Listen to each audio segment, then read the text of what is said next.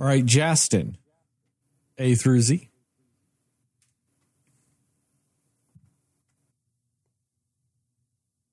L. L. I can actually make L work. So do you want to know who was a big loser when it comes to these Writers Guild strikes being resolved? Let's go. Friend of the podcast, Drew Barrymore. She is not having a good time. Friend of the podcast. Friend of the podcast. That's what she is officially now. Friend of the podcast, Drew Barrymore, is not having a good time now that the writer strikes have ended because the 3 head co-writers for her show have all refused to come back to work even though the strikes have ended. All because she was doing that bullshit of going, hey guys, I'm going to start my show back without you 3 fucking people because I don't need you. Now, it'll get resolved. CBS is looking for, just other union writers to come on and take over the show. And nobody's going to be mad at those people for doing it. But yeah, I get it. I get why those 3 people are like, no, fuck you, Drew Barrymore. Fuck you. You literally said we did not matter. So I get it. But yeah, that's a fun thing. Screen Actors Guild talks are supposed to happen this week, so hopefully we get some good news out of that. Maybe they will get things figured out. So something else that has happened, it might have happened before we recorded our last episode in this episode, but somebody that did pass away recently was David McCullum. People that have watched NCIS might remember him as Ducky, the lovable guy that does all the autopsies on NCIS. He was also the Russian guy in the TV series A Man from U.N.C.L.E. and all that other stuff. But what some people might not know about that guy was that he had recorded some albums back in the 60s.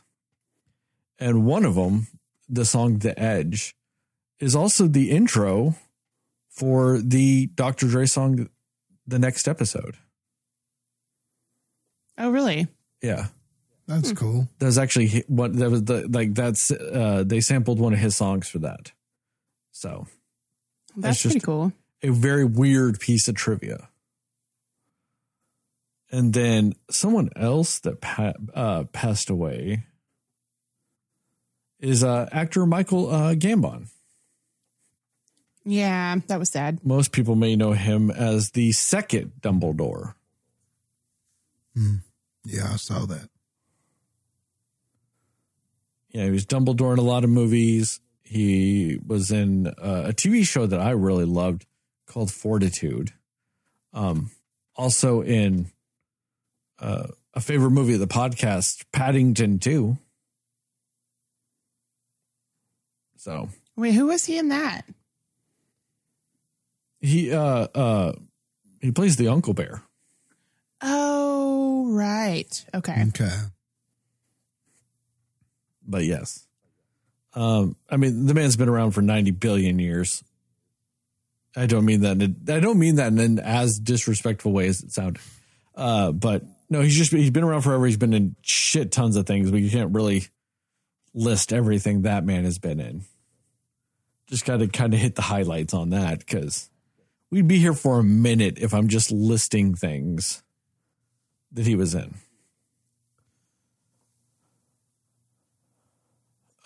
Outside of that, though, you guys got any news or anything that I might not have brought up? I don't think so. Nah. Good. Well, that was fun. Here's our intro music.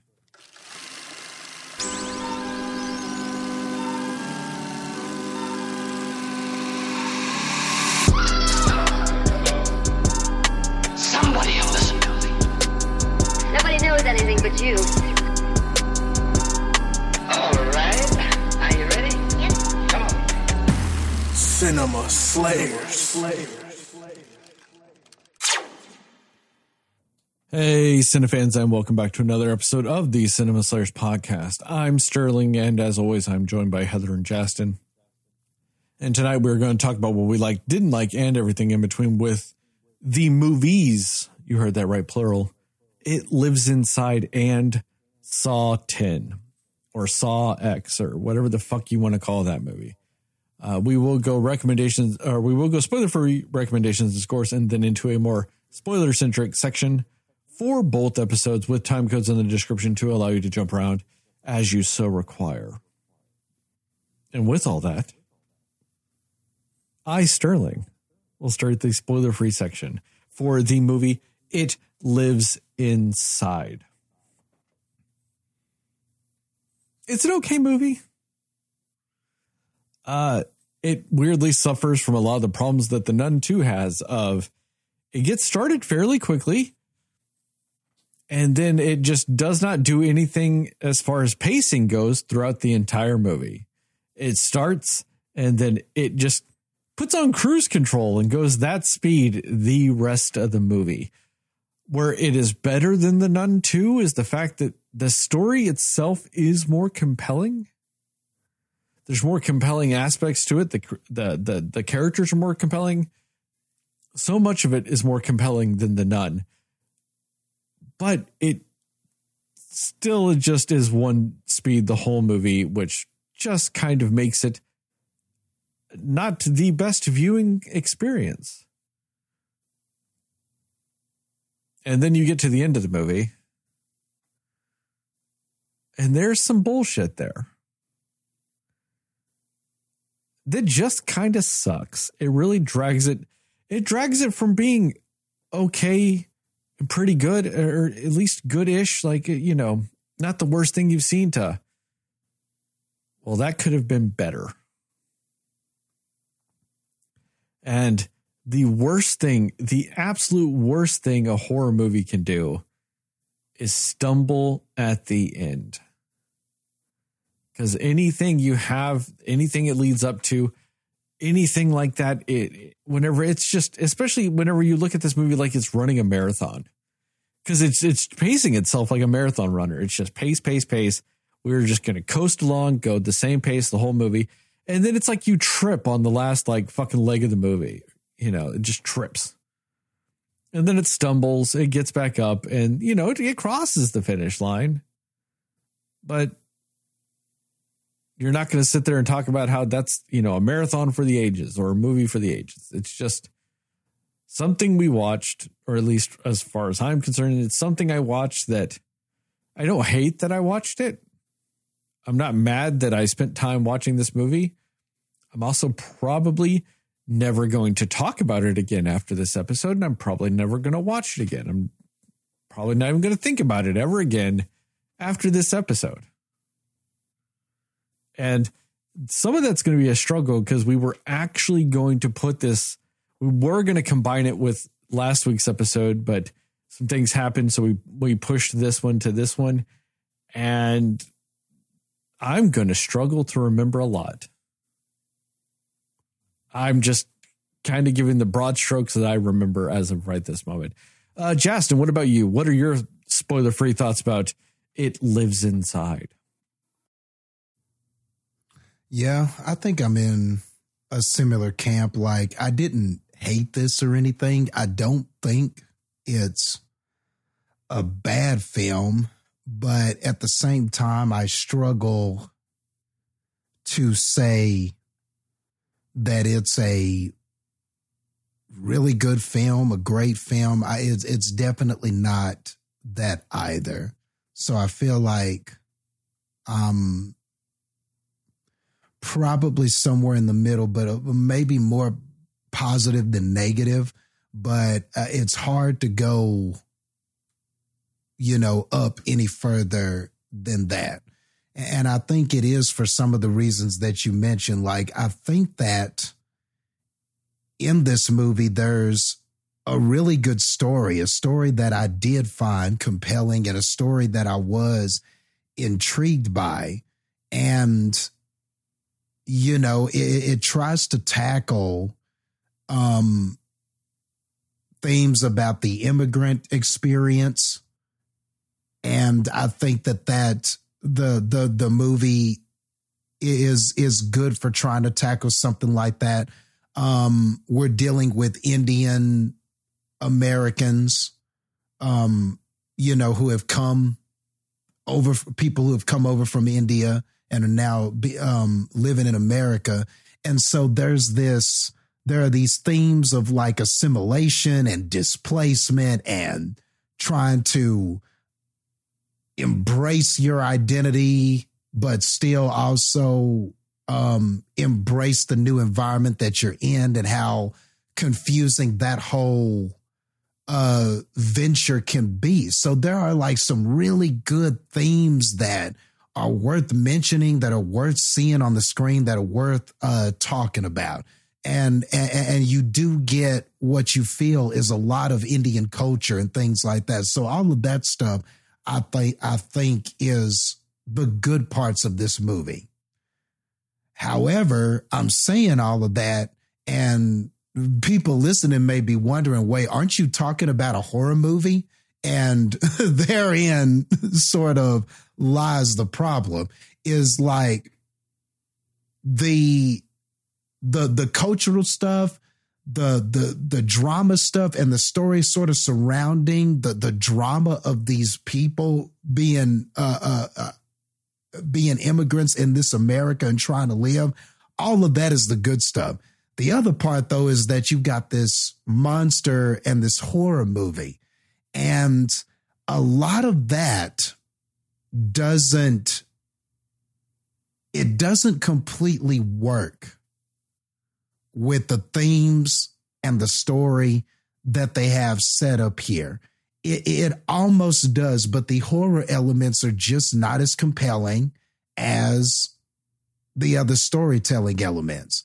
And I think that the film just struggles to find that balance. So you kind of wind up doing this thing where, because you were not able to excel at both things, the thing that the movie isn't excelling at just feels like it sort of takes away from the other things.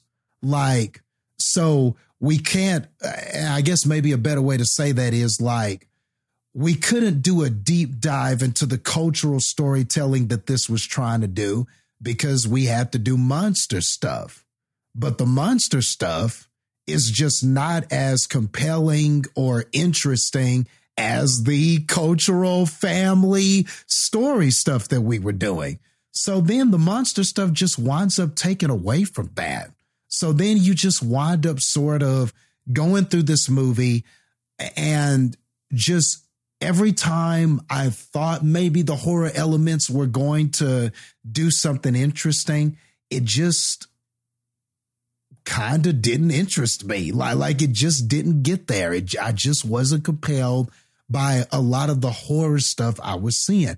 And then I found myself just wanting it to do more stuff with wanting to see more of the cultural stuff, wanting to see more of the connections with that, wanting to see more of the identity problems the characters were having with that. And unfortunately, I couldn't get more of that because it's a horror movie. So yeah, that's how I really feel about this movie. It was almost like it was two movies playing tug of war with each other. And in the end, nobody won. Like nobody got the rope over the line. That's almost what it felt like. It felt like there's this horror movie about this monster, and then there's this cultural drama about these Indian people trying to live in America, and they just pulled against each other. And at the end, everything just fell down. That's what it sort of felt like. And I don't know if either side really won, I guess, so which sucks, because I do think I saw some potential in what this director was doing. I do think there are some good atmospheric moments. There's some decent special effects. There's some solid cinematography, and there's some pretty good dialogue. There's some not so much, but there is some that is good and thoughtful and makes you go, okay, more of that, please. But ultimately, I just don't know if this mix works. But I would like to see this director and this storyteller, which I'll go ahead and say Bashal Dutta is the director of this. Hopefully I'm saying that right. An Indian director. I just think he needs to pick a lane. I think he very much has potential to do like a great cultural drama or a cultural story about his culture and seeing the world from that view. I think there's potential with that. The horror stuff, that felt a little more amateurish, a little more pedestrian. It felt like somebody who has watched a lot of horror, is a fan of horror, but then is trying to do it and maybe doesn't quite have those skills. So all in all, that's I think rounds out about how I felt. Not a terrible movie, but a movie that I think dips its hands in too many things. And ultimately, I just wonder, we didn't quite nail either thing because of that. Heather, what about you? Yeah, I think this one, it's the weird thing with this one is that one of the positives I will say is that the supporting characters in this movie are on the exact same level as the main character, in my opinion. I think they all they don't necessarily fully outshine, but there are moments when they kind of outshine our main character in this. But just in general, they're actually really pretty well written supporting characters, or just more intriguing, interesting supporting characters, which I think was good that they were able to make that a positive of this film. I do think that it is a little slightly anticlimactic at the end of everything.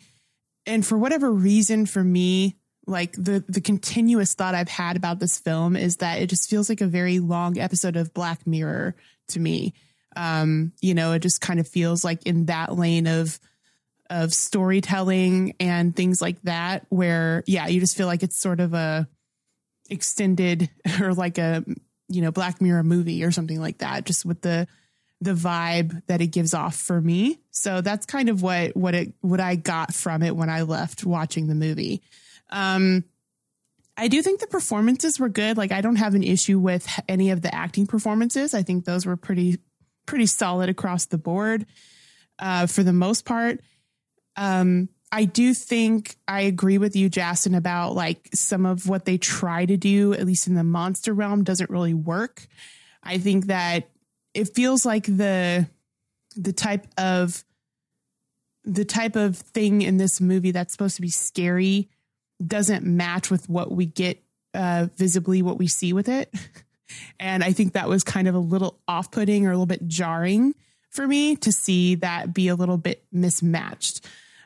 Just not what I'm expecting from a movie about what this is about. But, I do agree also about like the story, the kind of underlying story behind it of just like the family dynamic and, this girl trying to fit in and sort of in a way kind of push aside her culture and the kind of traditions that her culture has, just because she wants to be like everybody else around her who don't have that. And that's a more interesting story. I almost feel like this could have worked as like a coming of age story with a thriller aspect to it. Like a coming of age story where they're just kind of investigating this mystery of some of the kids in their town. Like that would have been a cool story to do over what we got. And I'm a fan of, everyone knows I'm a fan of scary movies and horror movies, but I'm also a fan of the suspense thriller. So I feel like this, given the underlying story that they did here, that was done better than the scary aspect of it. I think it would have served better to be a different genre of movie for me. So yeah, but I mean, yeah, I kind of agree with both of you. Like, it wasn't a bad movie. It wasn't anything that I think is going to stand out or be memorable as far as horror movies go. But it was fine. It was a fine watch. It didn't offend me in a sense of like, this is the most terrible thing I've ever seen, you know, but it just doesn't have anything in it that I think sets it apart fully from anything else. I think if they had gelled both the family dynamic story with the horror aspect, if they had gelled that better, I think it did have the potential to be something really unique, but they didn't really gel it the proper way for me to think it was anything super special. So yeah, that's really all I have aside from what you guys said, but yeah, it's a fine movie. It's okay. Again, it's not really probably something I'm going to put on my watch list of scary movies, but I've definitely seen way worse than this for sure. Recommendations and scores? Yep. Mm-hmm. Recommendations and score. Heather, go.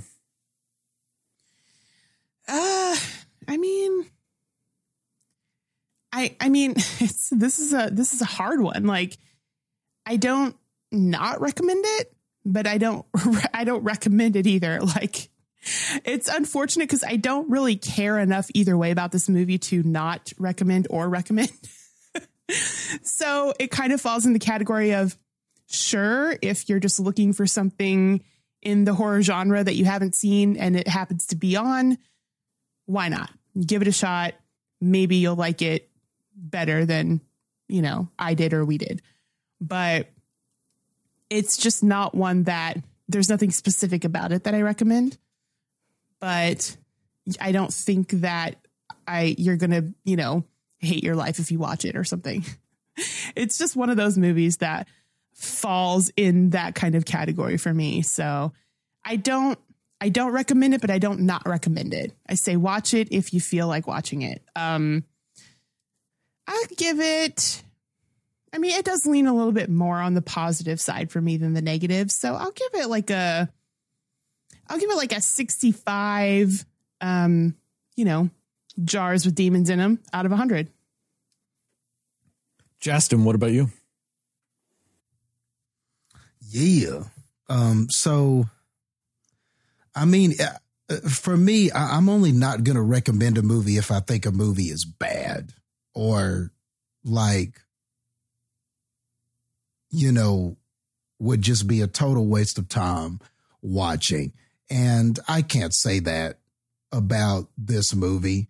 It's, you know, of the horror movies that have come out, is it one of the higher tier ones? No, but it's not terrible. It's just in there. You know, it's kind of one of those, like, if you've seen all the other ones, you know, if you've already seen what did we get earlier this year?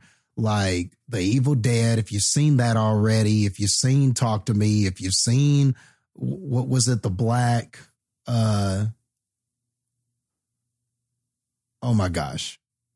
Are you thinking of the Black Phone?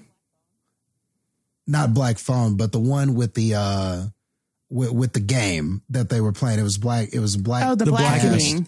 Got it. Blackening. Yeah, I don't know why. I knew Black, but I was like, Black. I don't know why I couldn't think of that. I thought you were talking Blackening. about. I thought you were talking about the Black Phone also, and I was about to say, "Oh, Jastin, I'm sorry, but that came out last year, bro." Yeah, that was like last year. Yeah, that was a while ago, bro. What you talking about? But no, The Blackening, or you know, you've already kind of ran through the upper tier ones this year, and this was the one on the list you haven't seen yet. All right. You know what I mean? It's all right. It's not bad enough to say don't watch it, but it's probably not good enough to be like, you got to see it in theaters. So yeah, you know, stream this one. I think that's the best recommendation I could give it. Yeah, go ahead and give it a stream. If it's one of those at the, you sometimes you get to the end of the year and you got that bag of movies that you missed or you didn't see, and you're like, oh yeah, I kind of was interested in seeing that or something like that. Maybe this will make your list for stuff like that.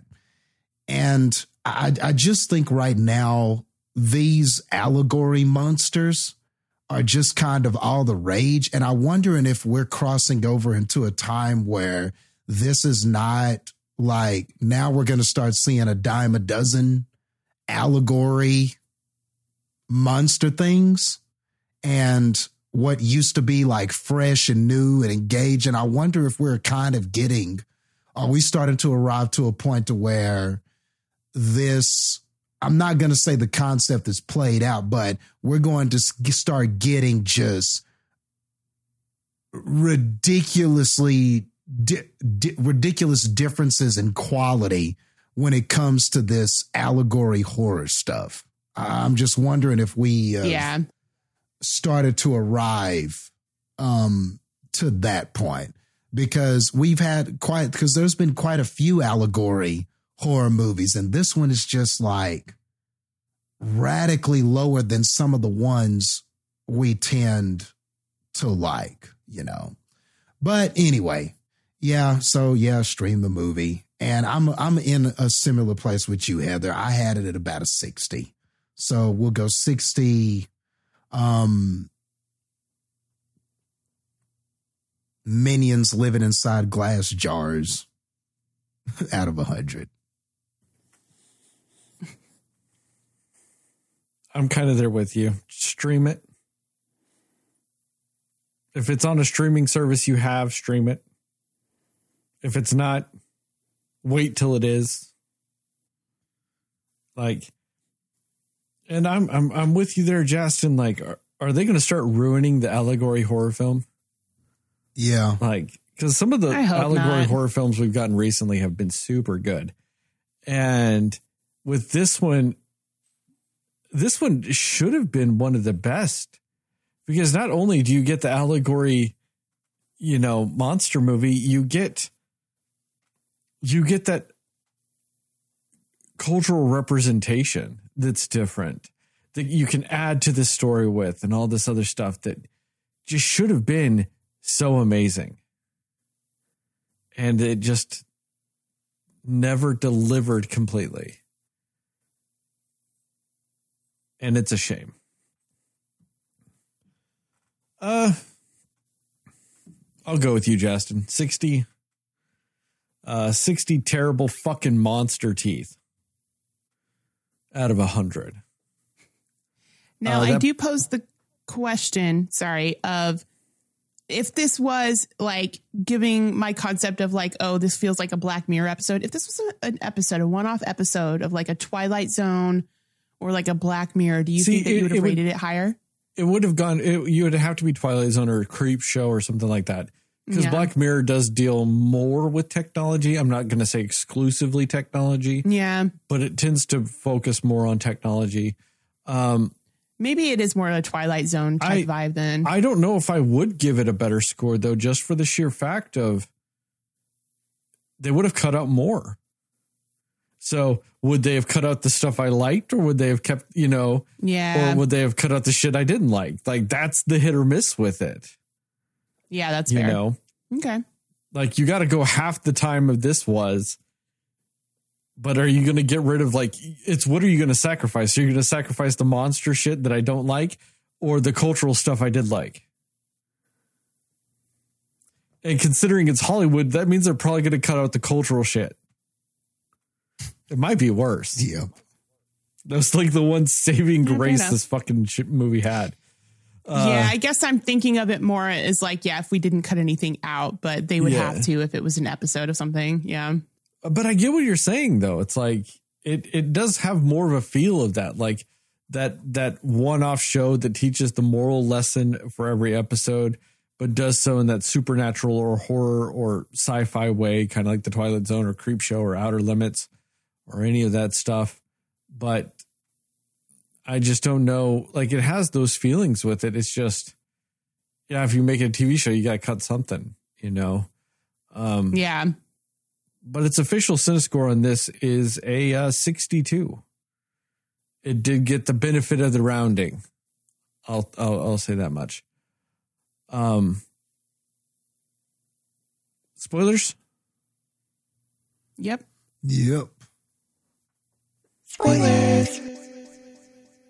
All right, Jastin, what you got? Yeah.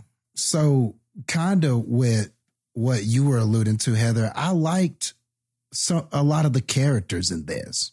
I thought that the lead character, Sam, Megan Suri, who plays her, did a pretty good job with this. You know, there was no acting that I didn't like in this story. So that's one compliment I will give it. I did like all of the actors, her friend Tamira, which is those two characters is kind of the crux of the story, being on opposite sides of the spectrum, as one is kind of satiating themselves in this dark aspect of this monster and everything like that, and one sort of trying to run from her culture. So, I mean, I liked all of that stuff, like the positioning of those characters being on opposite sides of the spectrum and not really sort of understanding each other's plight in a way. But then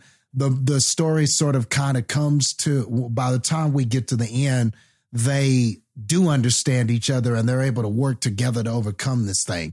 And man, it's just when I think about things like that, it just makes me go, man, I almost just wish this wasn't a horror film. Kind of like what you were saying, Heather, like maybe this would have just been better if it wasn't, if there was no monster and we were just dealing with these issues. Because like we've all said, this director seemed to be good about that. He had the right scenes. The conflict with the mother and the daughter, it was good conflict, and it made sense that that a daughter would be going through this and trying to grow up and, you know, being infused with all this American culture, but then her mother being like, but don't forget about where you came from. Like, all of that stuff was good stuff in here. And all of that just was so much more compelling than the monster stuff. And when we got to the monster stuff, at first it was kind of intriguing because the monster was invisible. So you're not seeing the monster. So there are times where this movie is kind of using like kind of some of the Jaws techniques, if you will, where you can't see the thing killing, but you're wondering what it looks like. You're like, oh man, it's doing this, it's doing that, it's moving, it's killing this person. And you're seeing people get ravaged and stuff like that, which that may be another complaint that I had. Like the violence and the tearing and the gore that you were hearing, it never quite matched what you saw. Like, I mean, that monster would be, I mean, I would hear so much ripping and tearing and biting and eating and stuff like that. And then the gore that we saw just felt like it wasn't enough. Like, yeah, that's true.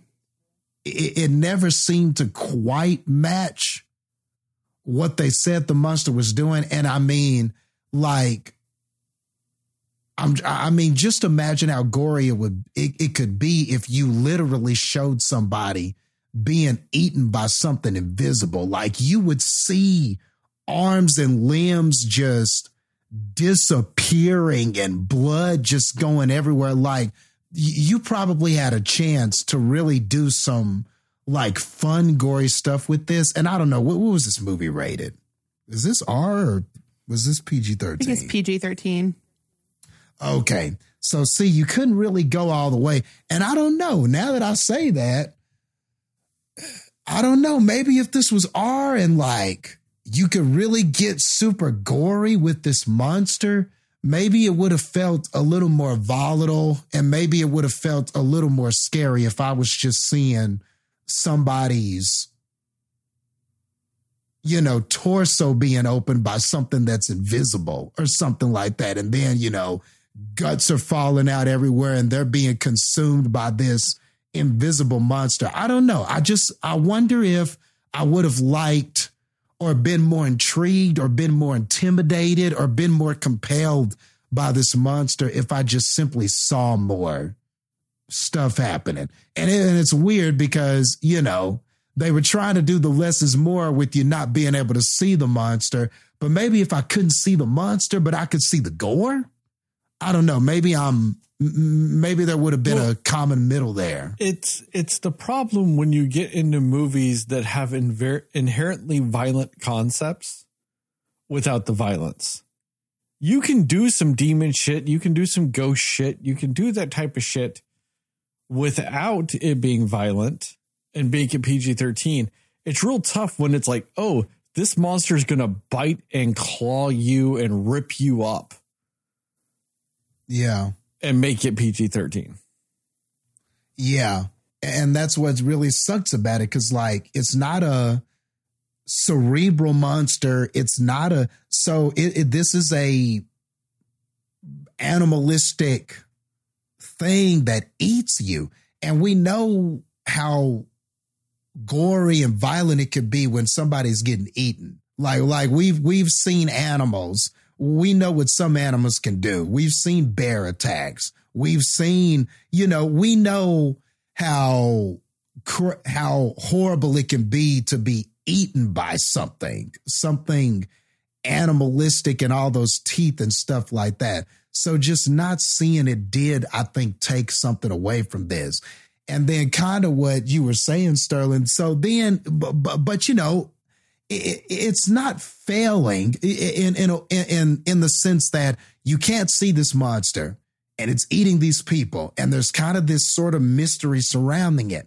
And if you're going to do it that way, then that means when we get to the end, the payoff's got to be there when it's time to see the monster. The payoff, and so that's kind of a conundrum that this movie ran into and a problem it ultimately just couldn't solve. It wasn't showing enough of the monster. We weren't seeing enough of the gore. So, and it's building and it's building and it's building. And the monster is a brainless kind of demon thing. So it's not interesting it's not talking. It's not planning or manipulating anybody or anything like that. So it's not interesting in those ways either. So that means that all of your stock is put into how this thing is going to look. It has no other redeeming features. And I mean, I really can't say it any other way. The monster just kind of looks ridiculous, bro. It looks like shit. It looks like a fucking action figure that they kind of just sprayed some lube on to make it look shiny. It was just like, I don't know, man. It was just like, it looked so ridiculous. And it just, like you had to say it just wasn't scary. Like, I think I cackled a bit when I saw it. Like, I was just like, oh, like I figured out what it is. It looks like a wet Halloween decoration. Yeah. Yeah, it was wet. Yeah, basically. it was wet. Halloween decoration. It's like those decorations, that you spend like $150 or $200 on at Spirit. Yeah. But it's still just a piece of plastic. Like it still kind of looks like plastic. It did feel like that, or it felt like one of those costumes where like maybe you got to put it together and you're supposed to put the teeth on a certain way. But whoever did the teeth, like the parent just didn't do a good enough job. So you just have teeth dangling and hanging. And it's supposed to be, they're supposed to be all straight and look really like scary. Like, oh man, this thing's going to eat you. That is not what its teeth look like. Like, well, it's like when, like you were saying, like somebody's putting this together and then like the dad's like super proud of it. He's building everything. And then the kid who's like 5 is like, let me do the teeth, daddy. And the dad's like, no, you're going to ruin it. And the mom's like, Bill, let your son put the teeth on. Let him do something. And so the son does it, and it just looks all fucked up. Yeah. Like, I mean, that thing needed a dentist. Like, I mean, it just didn't look great, guys. And so you did all this building with it. And I'm holding on because I'm intrigued by the characters. I like the characters. I like the story. And I like some of what you're doing. And I want to find out what happens to this Tamira chick. You know, I want to know. I want to find out. So when we get there and Sam is in that tunnel or that house, wherever she was, where she finds Tamira in the coffin. I don't know. It's been a minute since we've seen this movie. I'm trying to remember. I think it's in the house. Yeah. Yeah, it's a house, right? Yes. It's the house where that guy had killed the demon had killed the parents. And that's right. That's right. Yes. So by the time we get there and it's like some stuff is happening that I'm interested in. Oh, Tamira's still alive. Okay, cool. You know, I'm like, oh, damn. Okay, cool. And so it's still building, but that's before we've seen the monster. And then by the time it got to the monster, I was just like, man, damn, dude. And so then I was kind of like, okay, let's just hurry up and defeat this thing and get to the happy ending. And that's sort of kind of what the movie did, you know? So yeah. And so because we started so well and we sort of had a story that was working, a build that was working, but we just ended very poorly with that reveal. And the resolution was fine for the family and our two main characters and our friends and everything like that. You know, all of that stuff is fine. They wrapped it up in a little bow as best they could.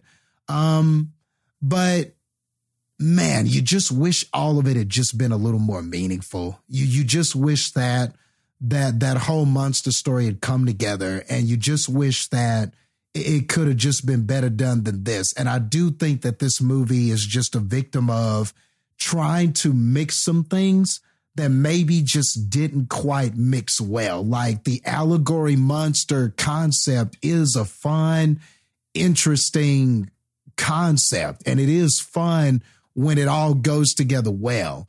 And I just don't know if this monster, the toothful, I guess you could call him, mindless beast that eats you and is invisible, it just doesn't quite work with the assimilation, immigrant experience, kind of cultural conflict storyline that we had. It just didn't all go together. I think we needed a different monster. You know, the wrong monster got the job. You know, we gave it to him and we hired him, and he just was not the right monster for this job. I think we needed a monster that better fit the themes and what we were trying to do with this story. And I just can't help but feel that way. Heather, what about you?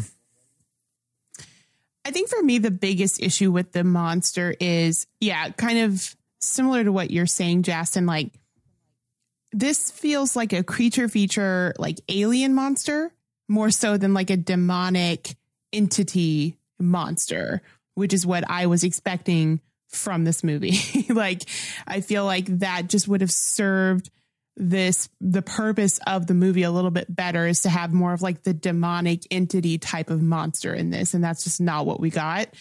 And yeah, I kind of just remember when that happened, just being very confused. I was like, what is this? Like, what's happening?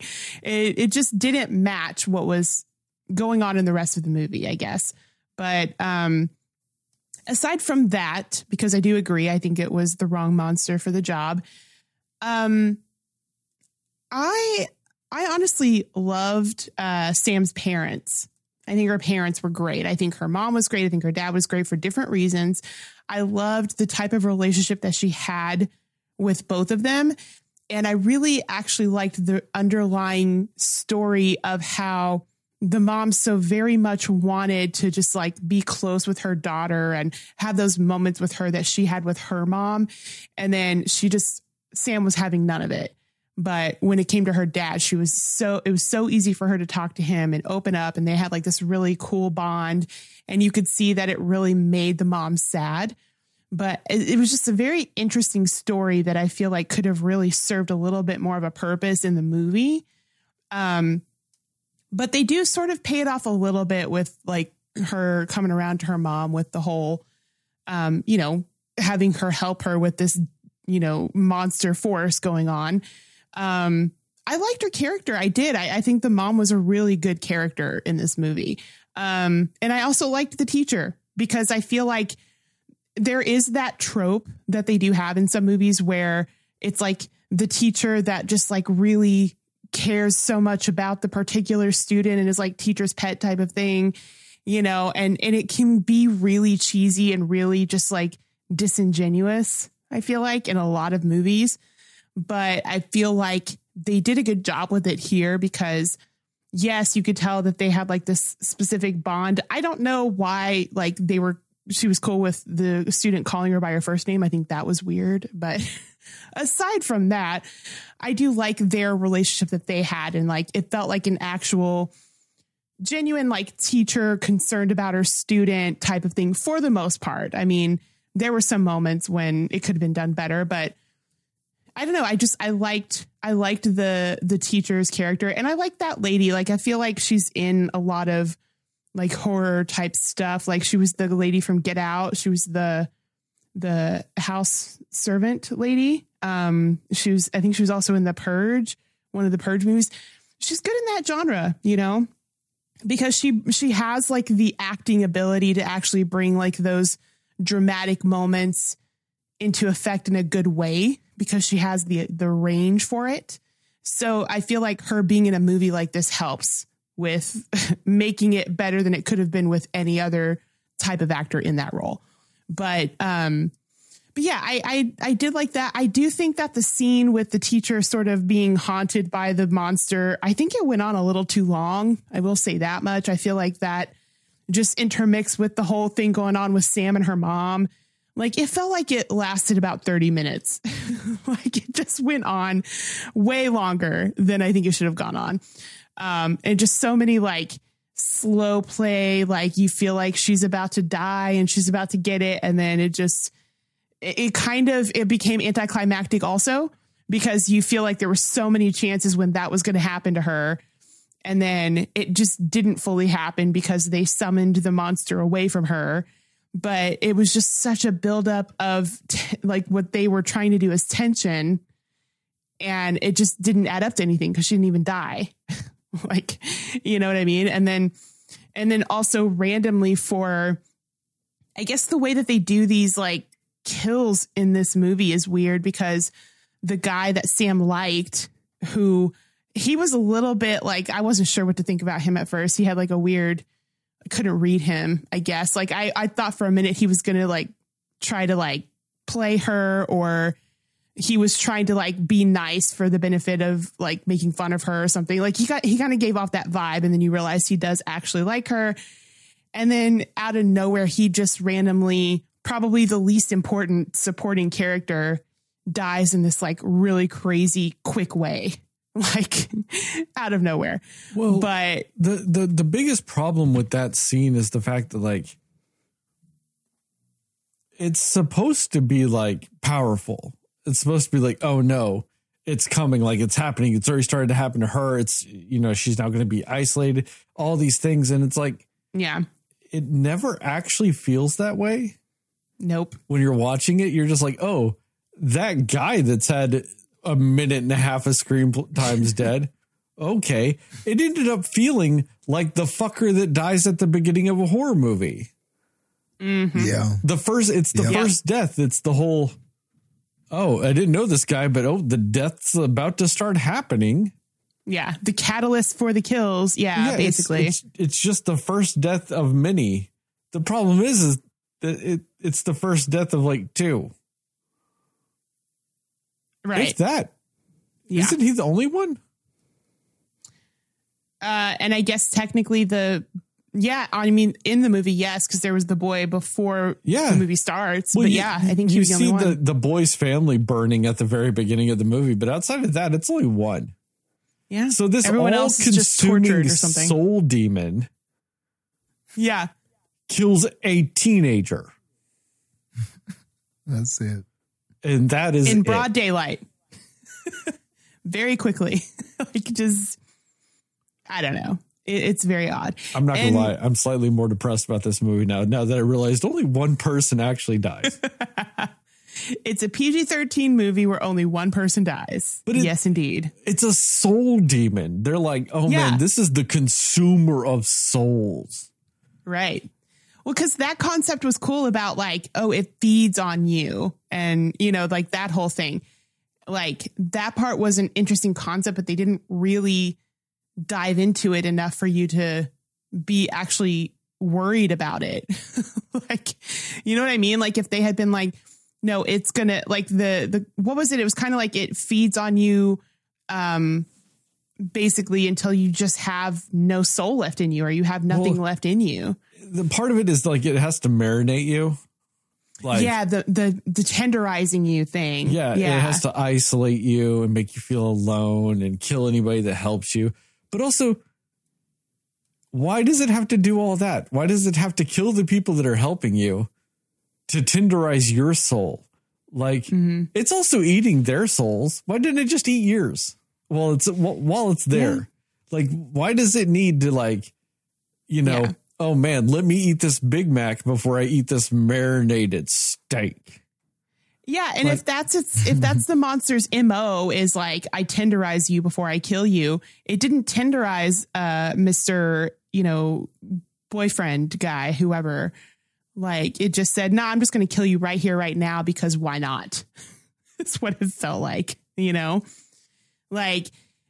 the concept of that is interesting, but it's almost you get hints of that's what's happening, but it doesn't really show you that or play into that idea that much until the mom is sort of explaining to Sam what it's doing and why it's doing. It was her mom explaining it, I think, right? I think it was her mom. But no, it was it was the book they found or whatever. The teacher found that out, I thought. Oh. Okay. I thought the mom, because I remember her saying something about tenderizing, and she was trying to think of the word for it in English. That's why I thought it was her. Maybe the mom added to it, but I thought she kind of explaining more. Yeah, I thought she got the gist of the story from the teacher, and then maybe she got the details of the story from the mom. Okay. And see, it's one of those where, because that is a really creepy concept for a what did you call it, Jastin? Where it's an allegory monster, I guess. Yes. That's a really cool idea and a creepy idea for an allegory monster is no, it takes away everything and it breaks you down completely and then it kills you. That idea is cool, but they didn't really do that well with the execution of that in this movie, because it just tells you, oh, that's what's happening. You see her, especially when we see Tamira, where you're okay, something definitely happened to her and she's terrified, but you're not seeing the whole oh, she's being tenderized thing until later on. And it's almost too late at that point for you to be to feel the tension of what that would actually mean, if somebody is being haunted by this thing, if they had maybe added it in or shown us a little bit more what it means when they're tenderizing you up to kill you, it would have felt more tension and creepier, in my opinion. That would have been a way better way to go about it, I think. But yeah, and then the whole idea of at the end of the movie with Sam being oh, it needs a vessel or it needs a thing to for the monster to go into. And I guess I just don't quite understand why. I mean, it didn't try to surface for a year after it was inside of her. I feel with Tamira, unless I'm misremembering it, it was pretty quickly I have to eat all the time. You know what I mean? And then now it's they had to wait a year for the thing, and it didn't even resurface. I mean, see I like the idea that it is sort of starting to resurface, but it doesn't do anything for a year, right? I think it was a year. So I'm like, what I don't understand the rules of how this monster works when it has, its vessel that it's in or whatever. So that was a little confusing to me. It was kind of like they were trying to do too many different things with what this monster was. It's almost like they didn't have a fully realized idea of what they wanted this demon to be until, not even at the end. They made this movie without fully realizing the villain of the movie. Well, it was just not great. I think with that, I think you have the idea that when the friend was dealing with it when it was in the jar, she was doing it by herself. And that she's doing it now when it's inside her with the support of people. Okay. So maybe by not being isolated, it can't get as strong. Okay. That's fair.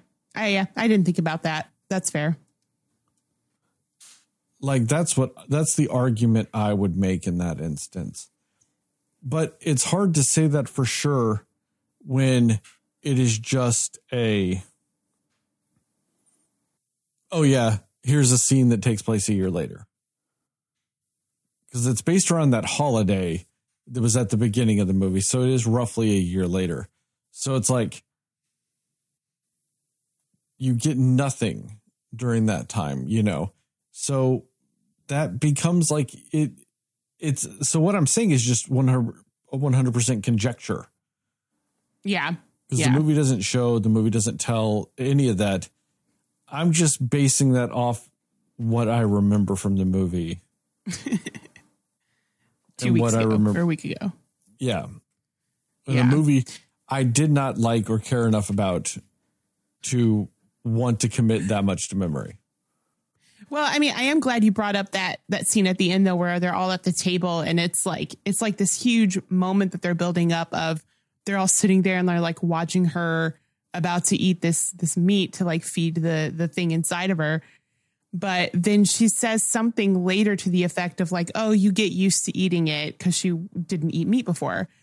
And I'm like, why was it such a big special occasion for them to be around this table for this thing to happen a year later when clearly she's been doing that and eating meat and stuff like that since then to feed this thing. So what was this special thing?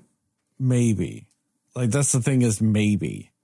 Like that is still also conjecture that she's been eating meat the whole time, because there's also the argument to be made that maybe with it being inside her, it was weakened and then put inside her. So maybe it took longer to get to that point, Okay. It's still, once again, that's 100% conjecture on my part. Like I could see that argument, but I also see your side of it. And to me, that kind of makes it all bullshit. Yeah. I mean, and maybe she hasn't been eating meat the whole time, but just for her to be like, oh yeah, you kind of get used to it, like just that sort of line itself made me feel like, oh, she's been doing this for a while at this point, so it was just kind of felt like, they do leave a lot of things sort of up in the air with anything really that has to do with how this works for her a year later. But yeah, I mean, I see your point. It's just that's what I got from just the dialogue and the scenes that they gave me. But yeah, it was just kind of like they made this huge deal about, being there at the table with her. It almost looked like on their faces too, like they were concerned because it was like the first time they were doing it or something. That's just kind of what it looked like from the scene of like, they're all worried something's about to happen when she eats this meat or something. And then later she's like, oh yeah, you get used to eating the meat. So I'm like, what was this special reasoning for this like ceremony that you were doing? But again, it could also just be there was a specific ceremony that they have to do annually in general that, I don't know, just to kind of emphasize, they just sort of emphasize it with the backdrop of, this. I don't know, but it just was confusing to me because I was like, I don't get why you're trying to build tension from this moment when your dialogue afterwards is telling me that this shouldn't have been as tense of a moment. You know what I mean? So I don't know, but that's all I got. So I have two real big complaints about this movie. One, we've already gone into. Monster looks like shit. Shitty ass Halloween store monster. The other issue I have, and if you're listening to this episode and you're listening to the spoilers and you still haven't seen the movie because that's what you want to do, that's fine. What I'm about to say might not make as much sense, though, if you have not seen the movie. But the mother throughout the movie is shown to be rather superstitious. You know, at one point, the daughter whistles, and she's like, no, don't do that. You're going to invite evil spirits, all this shit. The mother's shown to be superstitious like that. Fine. That's a totally valid thing in this movie. But later in the movie, when she's telling her mom about the monster, she's like, but I didn't want to tell you, Mom, because I was afraid you wouldn't believe me. Even though throughout the whole movie, they established the one person in this entire movie that would believe her, no questions asked. Yeah. Was her mom. That scene happened and I wanted to check the fuck out. Because wasn't her mom the one telling her the stories or no? I mean, vaguely, but they never told this story, you know, until the end. That's, you know, this is a very niche story, you know, for an entire like history of a culture. This one story is like a little bit niche, you know, it'd be like, you know, just being a normal Christian, but happening to know the demon Piedman, you know. As far as Christianic lore goes, yes, Piedman is one of the higher up demons or devils, however you want to look at it. He's, you know, very high on the hierarchy of devils, but you still might not know who he is, you know. And I guess it's just because I remember them saying, hey, do you remember those stories that we used to hear as little kids? And I don't know why I thought for some reason it was the mom that was telling them, but I could be wrong. It's been a minute since I've seen the movie now, so. Yeah, I mean, maybe like that was one of those things. I vaguely remember what you're talking about, but still, I mean, I don't know if that's enough to know that this specific story was told or anything like that. It's, you know, it's still just so up in the air. And honestly, everything you're saying, though, Heather, it makes it worse. You know, let's say that like what you're saying is 100% accurate. The mom was telling your stories about this specific soul eater, all this shit. That makes it worse. Right. Yeah. Exactly. That's why I was like, yeah, why would she not think her mom would believe her? That's like having an aunt that is constantly saying she got abducted by aliens. And you feel like you were abducted by aliens. And the one person you felt like you couldn't tell was the aunt that talks about being abducted by aliens all the time. Like, it makes even less sense, you know? Yeah. And so then it just makes the whole thing feel like, well, this happened because we needed conflict in the story, not because it organically makes sense with what the characters would do, you know, and their personalities. Like you said, it doesn't make sense for her to keep that from her mother, knowing that her mother believes in all that stuff. But it makes sense for the movie because we needed conflict, and we didn't need to tell the mother until we didn't have it in the script to tell the mother till this screen. So it's happening because of the script, not because this is something that the characters would do. And I hate that. I hate script behavior when it doesn't match the characters and their personalities. And it happens all the time in movies. Bad movies are notorious for that bullshit. And that thing right there is a version of what I've said before of one of my biggest problem with movies. It's when they establish their rules, their universe, and they break them. It's a version of that. You're establishing the rules and behaviors of a character to have them betray that for no reason, you know, or that falls into that realm, because a character's personality in a movie is dictated by the rules and universe you built, and have them not doing that. Like, that's the thing. And I've explained this to people before, because people weirdly love to give me grief for my absolute love of Fast and the Furious 5 through 8. And they're like, oh, but you like those movies. I'm like, yeah, because the rules they established in this universe, they kind of stick to it. I'm fine with it. I'll accept anything. It's kind of like the John Wick movies. Most people love the John Wick movies, you know, but it's a bunch of ridiculous bullshit.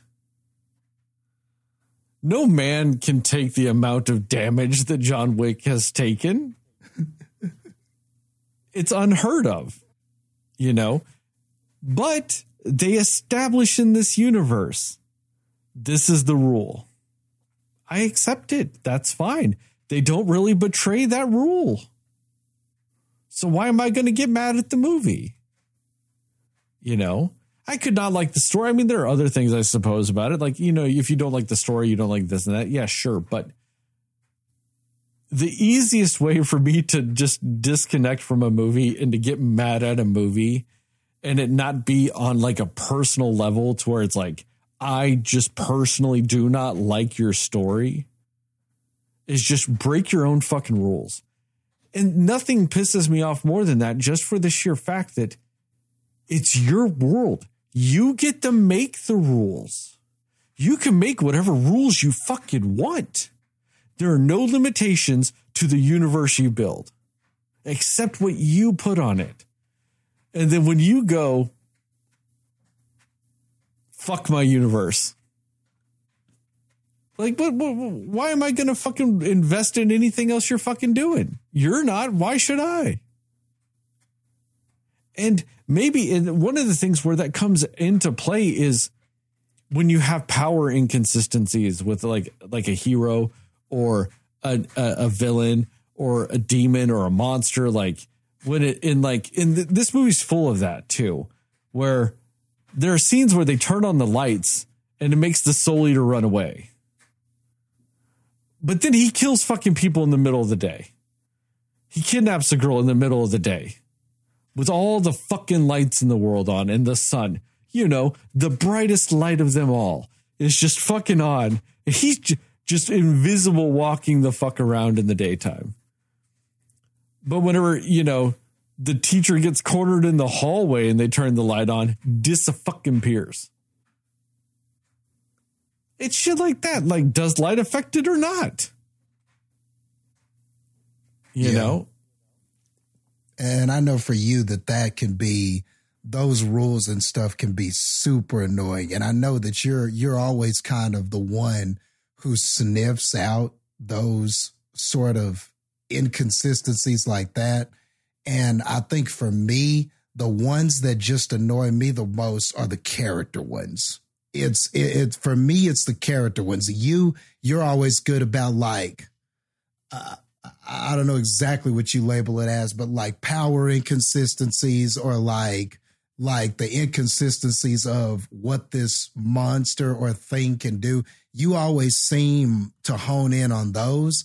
And mine the rules of the universe. And mine are the character ones. Like it was me that pointed out in Nun 2 that why would Sister Irene take along this other nun who was there and didn't believe in anything like that? Why would she take her on the quest to find this demonic nun who's killed all these other nuns? You know, like for me, it's the character ones that just really get me. Or like the Demeter. A whole crew of people and nobody looks at any cargo boxes. Like, I can't deal with it. I just can't. Like with the characters. Yeah, I can't. But I get it because that's just a more like that's the micro version of my issue. Like mine is more like a macro, the universe type of thing. And when you focus that down to just the characters, I get it because it drives me nuts too. I get it. Because the Demeter, they's just walking around and this fool's just in one box and they go, hey guys, let's look in every box, but not the one that's big enough to hold a person. Let's not open that box. Man, dude. And like bad movies are notorious for this shit. And you're right. Whether it's you're talking about superhero stuff or whether you're talking about it's just poorly written stuff that's just not well thought out.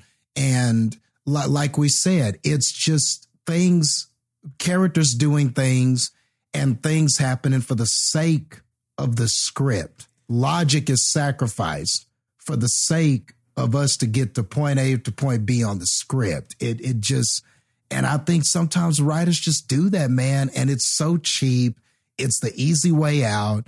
It's the fold the paper. I think you made that metaphor one time or that analogy one time.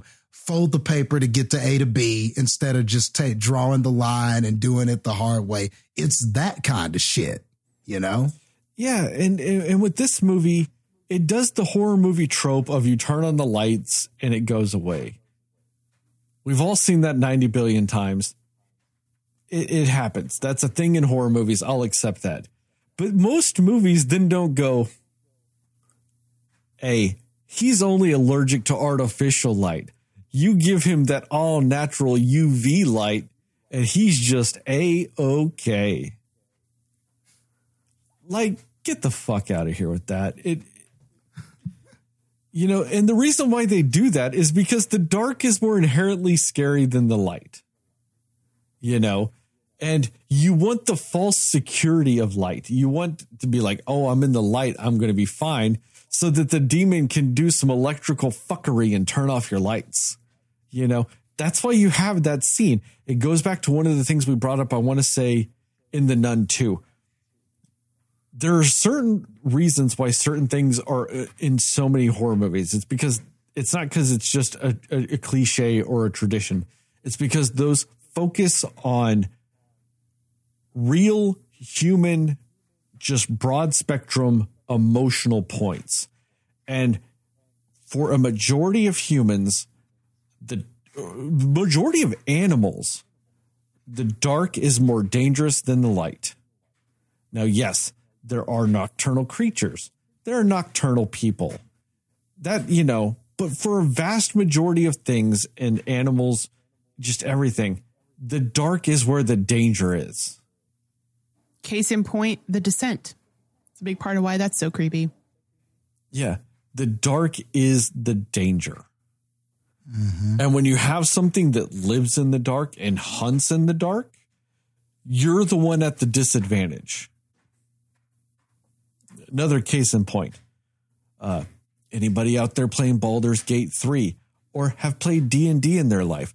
There's a reason why when you're in a dungeon or somewhere dark, a character with dark vision has, you know, you can make better attacks and find things when you have dark vision because your vision is accustomed to seeing in the dark.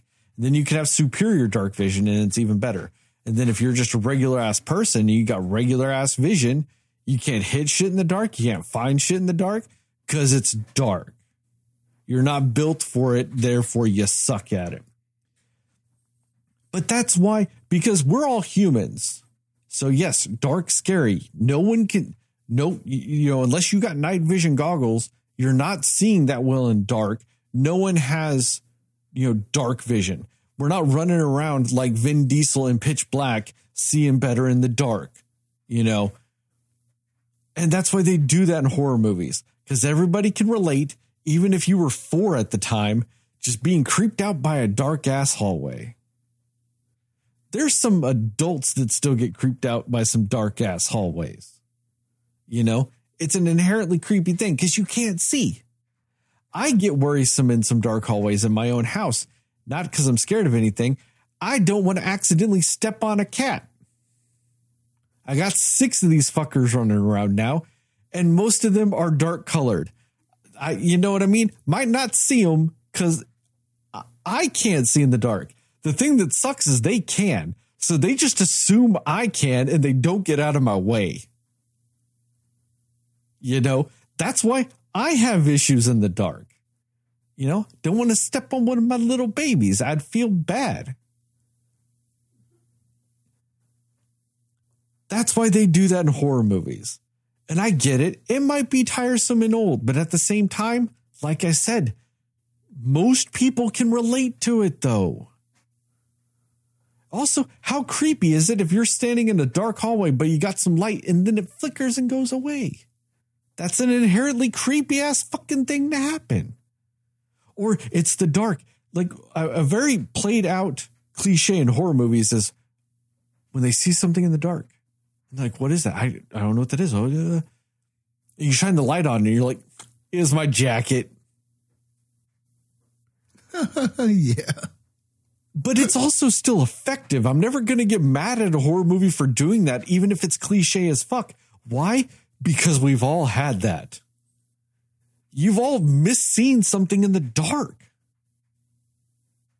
You know, one of my favorite versions of that is in the movie Arachnophobia, when Jeff Bridges is lying in bed. He's like, oh no, is that a gigantic spider on my wall? Throws a shoe at it.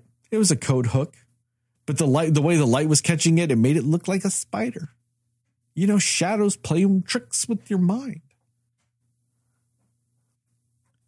So I get why they did that in this movie. Those were somewhat effective when she's lying in bed and looks in her closet and the glowing ass eyes fucking staring at her. Now, that wasn't her misinterpreting anything. Dude, that was demon fuck things staring at her from the closet. But it's scary. I get it. That's effective. Teacher running down the hallway, lights coming off, lights turning on. You know, but like, you know, it gives her the false sense of security when she's in the light, but then the light starts going away. So that security blanket of the light she had is being torn away. Then it doesn't matter because she's out, you know, in a lit fucking room. Take it out. What's the point? Why are you doing these scenes then if it don't matter? That means you're doing those scenes just for the sake of doing them. You're not doing them for the psychological reasons. You're just doing them because I guess you suppose you have to. Like you said, Jastin, doing scenes just to do some scenes.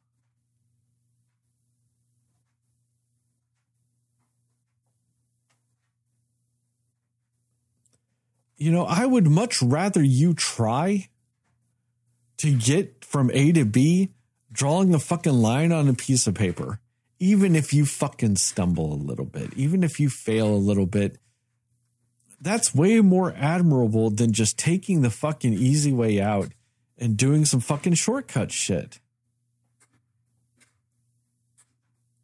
And that's the thing about this movie is it kind of tried.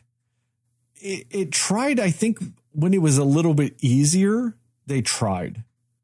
But when things got a little bit dicey, or they would actually have to really think about, like they wrote themselves into a corner and then have to figure out a way to write themselves back out, that's when they would kind of just go, and then this happens. Oh, okay. One of my favorite things I've ever heard is about writer-producer Terry Gilliam. Pretty well known for writing on the X-Files, but super well known for being the creator of Breaking Bad. Apparently, one thing he loves to do when he writes is he loves writing himself into corners, because apparently the way his mind works is there is nothing more fun than figuring out how to get the fuck out of that corner.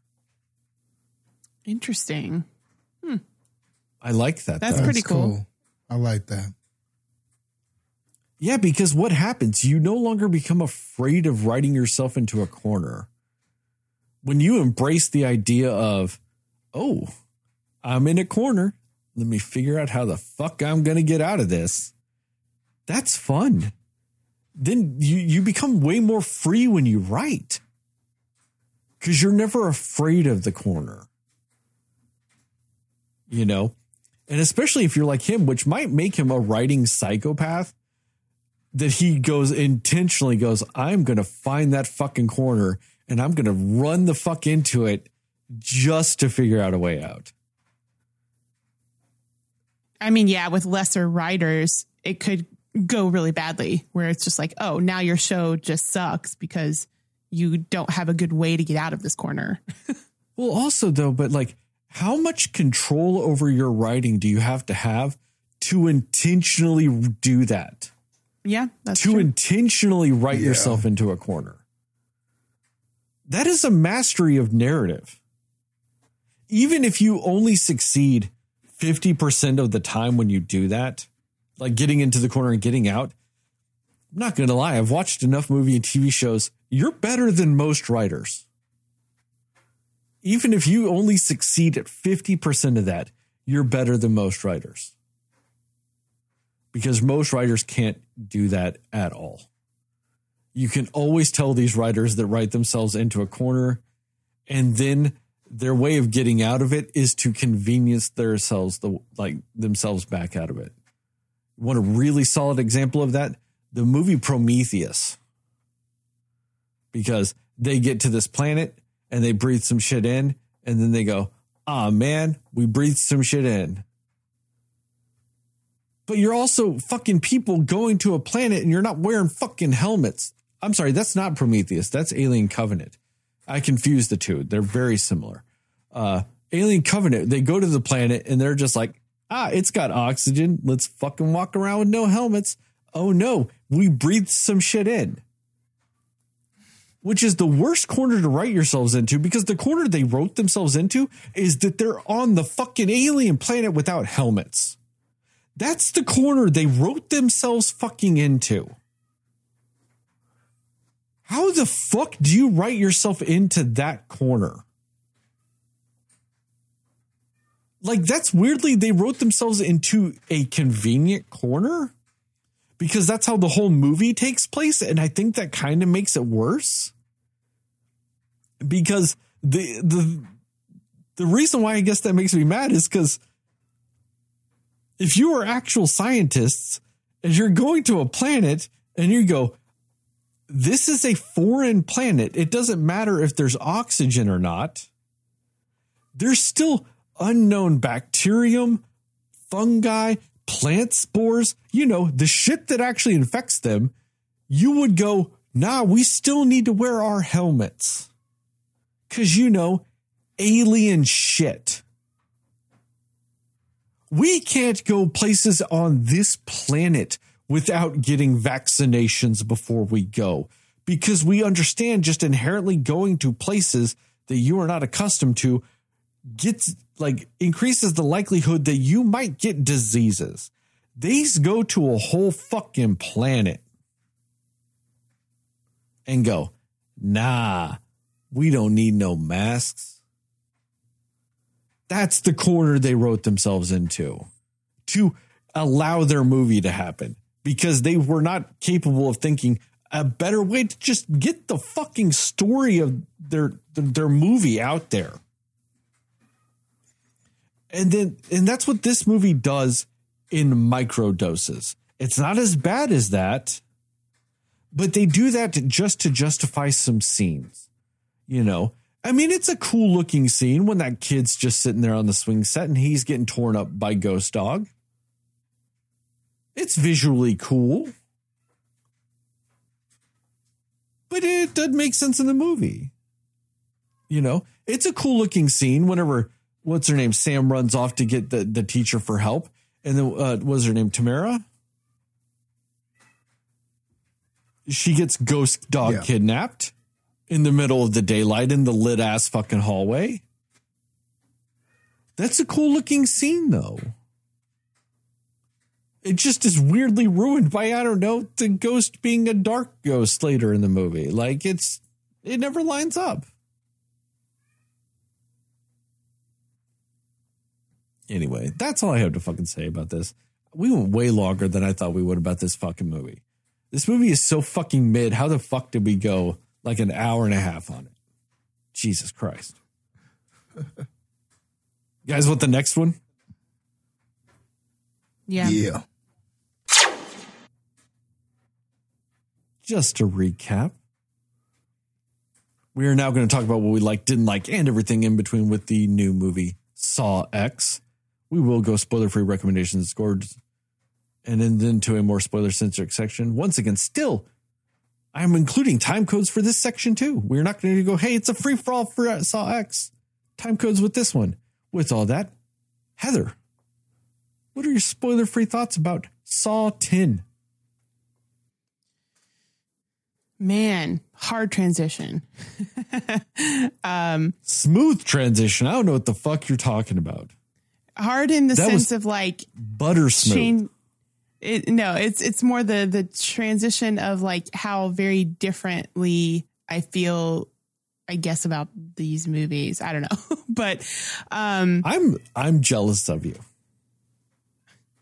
Maybe not very differently, but just they're very different movies.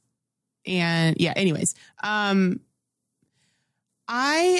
actually mostly enjoyed this one, which is something I haven't said about a Saw movie in a very long time. I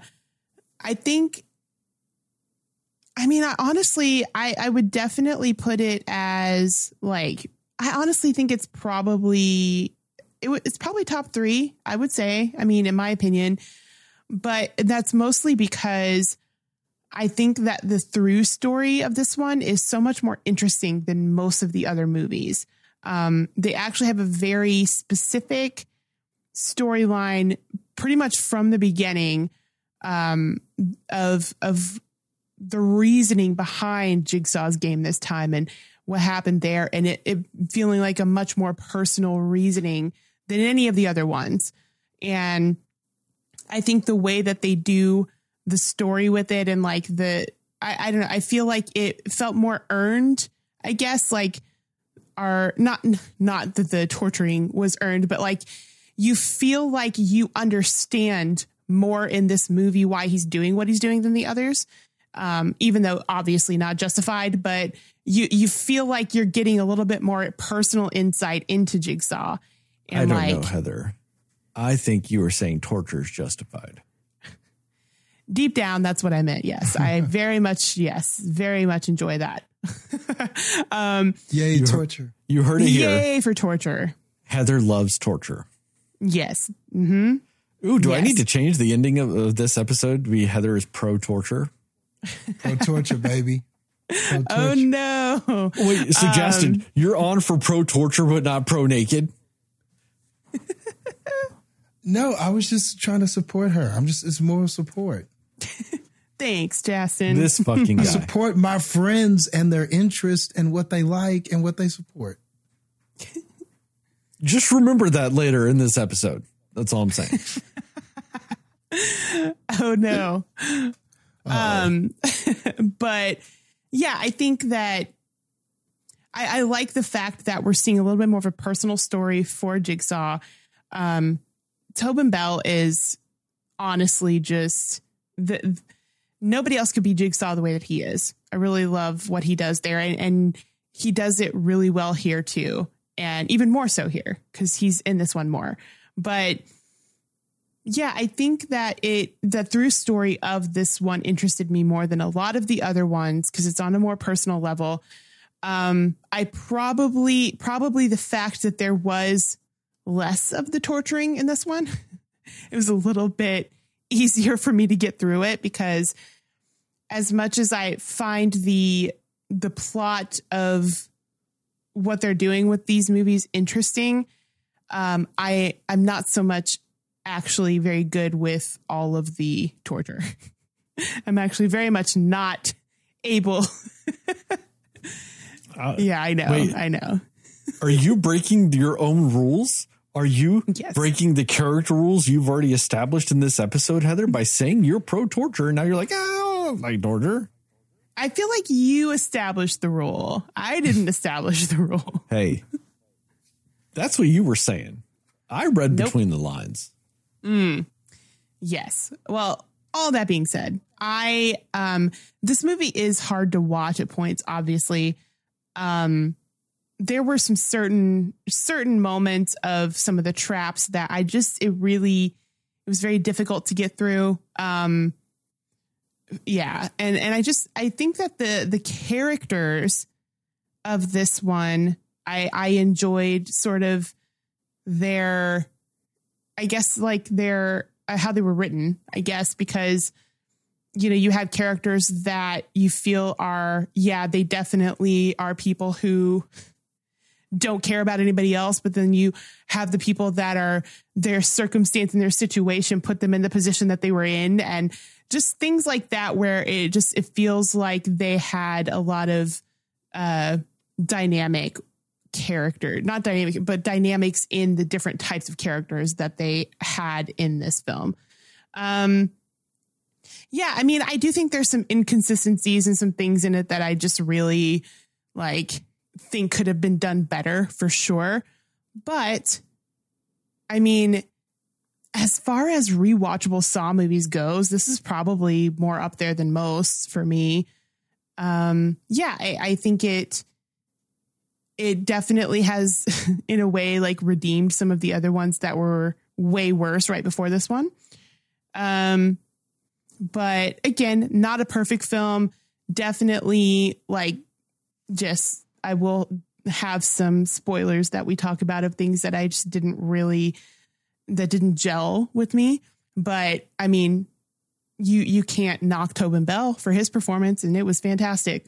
So I feel like you have to do just his demeanor, the way that he approaches being Jigsaw is really fascinating, because he has these subtleties about him that just make him so good at being this creepy, terrible, unassuming villain. If you didn't know him, if you knew him out of context, he just seems so unassuming and just not somebody you'd ever think to be this person, but also playing that very psychopathic person very well at the same time.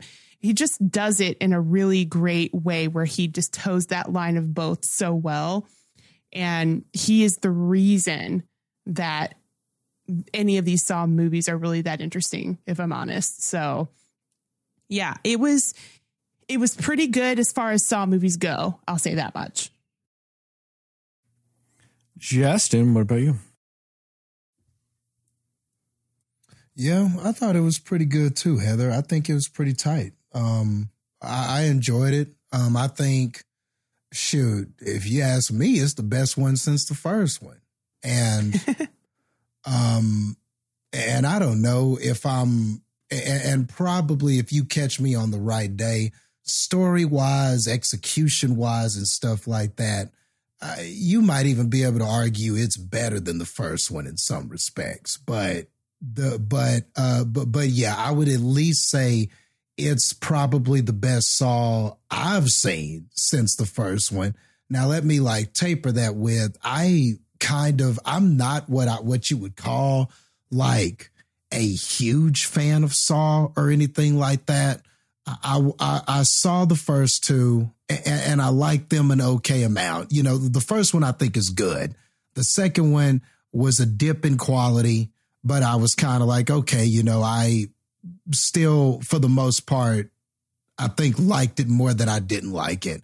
And then by the time it gets to the third one and the fourth one, I was kind of out. I was out for a minute. And then it just went, there were all these other movies and I kept hearing bad things about them. And then when Spiral came out, because it had a different casting and they tricked me on that. They acted like it was going to kind of be this new direction and we're going to do some interesting things, and Chris Rock is going to be in. He's taking on a more serious role. And there were just things in it that I found out about going in that intrigued me a little bit. So I was like, okay, let's see if this really is something. Are we really going to try to do something different with this? And then that was a disappointment. So honestly, going into this, I had just the lowest expectations. And maybe that might also have helped me enjoy this more, because I just went in with such low expectations, just almost expecting this to just be another mediocre affair. What I liked about this, I think, is that they made a lot of what I think were smart decisions. Rather than making this about these apprentices or these detectives or these people who are continuing the legacy of Jigsaw, rather than it being a continuation of Spiral and us, back revisiting some of those characters or anything like that, I liked it was a very intelligent decision, in my opinion, to strip all of that away for a bit. And let's just go back to Jigsaw and that first original apprentice, Amanda. I think that was just a good decision. Like, let's just go back to the two people who were probably two of the more compelling people that this was about originally, and centering this around a story. And so, and we didn't go all the way back to the beginning. He was Jigsaw. This is kind of like a between point in some of the movies where he's Jigsaw, he's got Amanda's the apprentice, and we're there, but none of these other events have occurred yet. So we're kind of in a... From what my understanding is, this has to take place between 1 and 2. Yeah, I was about to say, like, it felt more in between those two specifically because of just where we were. He had done the first thing, but we hadn't quite done any of the other stuff yet. We hadn't had the Amanda stuff, which is in the second movie. So yeah, I think that's right on point. But I think that was kind of smart because then you don't have to worry about all these interweaving things. You didn't have to worry about, well, do I remember whose apprentice is what and what this person did in the 5th movie versus what this person did in the 6th movie. I like how this just said, fuck all that noise. Let's just go back to the shit that people really liked in the first place. So that was an incredibly smart decision. And I think just centering this around Jigsaw and letting Tobin Bell do his thing as John Kramer, and it being more of a personal story about him being wronged. And so in a way, this is almost a revenge movie. It's almost kind of a revenge movie, but Jigsaw is the revenger. And I liked it, man. I dug that. I dug kind of what we did with this, man. And I think also, I get what you're saying, Heather, when you said that it's not as big on the torture as the other movies. It definitely takes its time getting to the traps and all of that kind of stuff. You know, there's a lot of story that happens before we really get to the sawing and stuff like that. And I think that might be off-putting for some people, especially if you're used to these movies and it's just being trap after trap after trap. You know, a lot of the kind of those newer Saw movies that came down the pike, you know, there's some of them are like, you know, it just felt like there was a trap or somebody getting tortured or killed or whatever, or doing a test every 5 minutes. This one doesn't do that. It tells the story. It sets up everything. It really kind of gets, to me, it did a good job of making me compelled to see this Jigsaw story and where he was at this time and how desperate he is to try to get these cancer treatments and everything like that. It took its time really establishing that, so that by the time we got to the torture and stuff and the test and the Jigsaw stuff, I was ready for it. I was salivating for it. And then when it does do that stuff, I think it delivers. I liked a lot of these traps. I liked what these scenarios that he sort of forced some of these victims to do. I liked the gore. You know, I talked about there being a lack of gore in the other movie we watched. This one hit the spot, man. I think it was just the right amount of gore. You know, whether I was seeing eyeballs get suctioned or somebody literally sawing their leg off or whatever the case may be. I think that this hit the nail on the head with the gore. And overall, does the entire story make sense?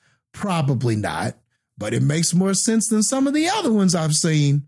You know, did everything come together perfectly like it should? Was the you know, you got to have that sort of jigsaw thing you didn't see coming at the end. Does it work as well as him standing up off the floor when you thought he was a dead body in the first movie? No, the ending doesn't hit like that. But I don't know if anything ever will. That's one of the greatest endings and reveals in cinema history. So it didn't hit like that hit, which may be the first movie's main argument why it's better than this. But just about everything else, the story, the gore, the fact that we got more, that this story centers around Jigsaw and Amanda, characters that we like, characters that people, I think, really have a fandom for. And we got back to the bare bones of what this is. And ultimately, I liked putting Jigsaw in this sort of revenge tale story. Most of this worked for me. And man, it was so much better than a lot of these later Saw movies. And it was definitely better than the last Saw movie we got, which was Spiral. So yeah, I had a lot of fun with this. I enjoyed this. And man, I'll even say this, like I saw a really late showing of this. And man, I was tired. I had a long day. I was like, man, am I even going to stay awake during this? But the movie grabbed me right away, and it was intriguing and it was fun. And I was like, ooh, that had to hurt whenever we got to the gore and everything like that. So, and in the end, I was like, all right. All right. And there was even a little mid-credit scene, and that was all okay. It was whatever. And I was like, all right, all right, good job with this. Much better than some of the other efforts that we've seen. I was very prepared for this movie. Maybe a little too prepared. This past weekend, I watched 10 fucking Saw movies. And that's because there are 10 Saw movies. I watched all of them. So I could come in here and definitively say where this one fits in. I do disagree with you, Jastin. I don't think it's the best one since the first. I think Saw 2 is very solid. I do agree that it might be a dip in quality. And I think some aspects of it are better in quality than the first one. First one, if anybody doesn't know, had a very low budget and a very short time frame in which to film. Very, very constrained in multiple ways. Which also just kind of makes it that much better.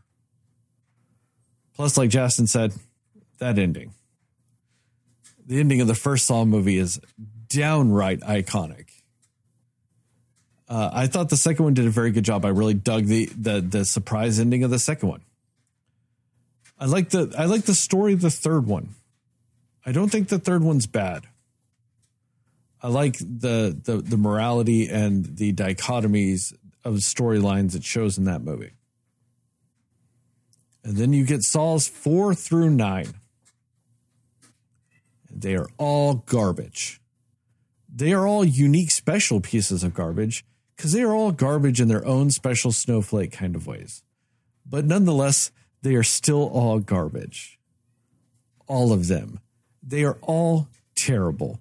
They're all a bunch of nonsense. They're all a bunch of, hey, do you remember this scene from the other movie? Oh, we're going to reference that scene, but tie it into this scene. And it's all this interwoven tapestry of just Saw-rific bullshit.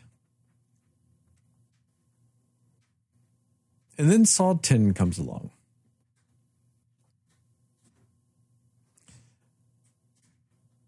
I would put Saw 10 probably closer to Saw 3 in quality. Where I think this movie benefits more than others is I think points both of you have brought up. I think this may be the most cohesive Saw movie when it comes to just telling a narrative. This might be the best one when it comes to just telling a story instead of telling part of a story, but then going, hey, but remember this other story? And then, like interweaving a bunch of stories. This one just tells a story. And in doing so is probably more, like I said, this might be the best overall story of a Saw movie. But at its heart, what are Saw movies? It's the crazy kill shit. And this movie does get a little messy with that. This movie also still goes into the Saw trap of, we got to do a twist ending. And this one's a little bit weak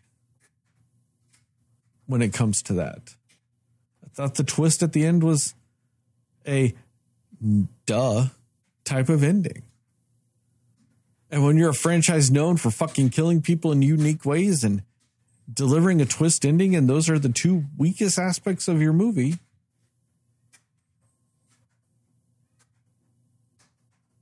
it kind of becomes a point of, where does that then fit in with this? And like I said, I kind of put it with the third one. And there's something you brought up, Heather. Oh man, where this movie succeeds more than every other Saw movie out there is, oh man, all the Tobin Bell you could ever want. And if you're thinking to yourself, do I really want some Tobin Bell? You do. You just don't know it. Because he is fantastic in this movie. And it kind of shits on all the other Saw movies in that regard of, you were depriving me of this much Tobin Bell this whole time. You got hints of Tobin Bell here and there. I mean, you barely got any in the first one. But the movie succeeds nonetheless. You get some more hints of some Tobin Bell. You get some glimmers of Tobin Bell in the second. You get a little bit more in the third. And then you just get glimpses of Tobin Bell for the rest of the franchise. And this movie right here shows you why this Saw franchise fucked you as a moviegoer. Yeah. By denying you Tobin Bell. Because it's also the fact that even in those glimmers that we get of him, it's still like the most intriguing part about the movies. Well, in all the parts of Tobin Bell you get throughout the franchise, he shows he is a great Jigsaw. He is perfect for Jigsaw. This movie shows you that maybe Jigsaw should have been a fucking main character. Because Tobin has the chops to be a main guy in a movie. I was thinking while it is slightly weird that he looks 20 years older than he did the first time you saw him as Jigsaw, and it takes place around the same time, yes, that's a little weird. Same with Amanda. It doesn't necessarily hold up in that regard. But this man is 81 years old. And he puts this movie on his fucking shoulders and fucking carries it to be better than what? 3/5 of the rest of this fucking franchise?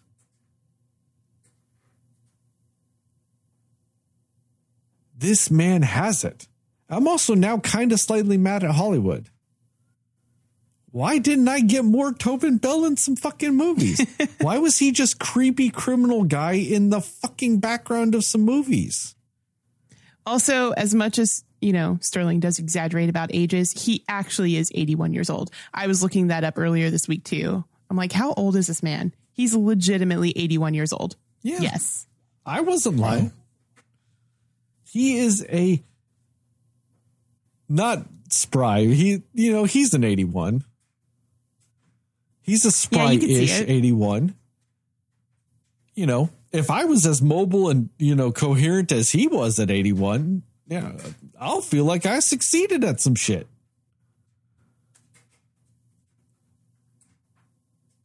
What the fuck has Hollywood been doing? This man, he can fucking act. He can carry a movie.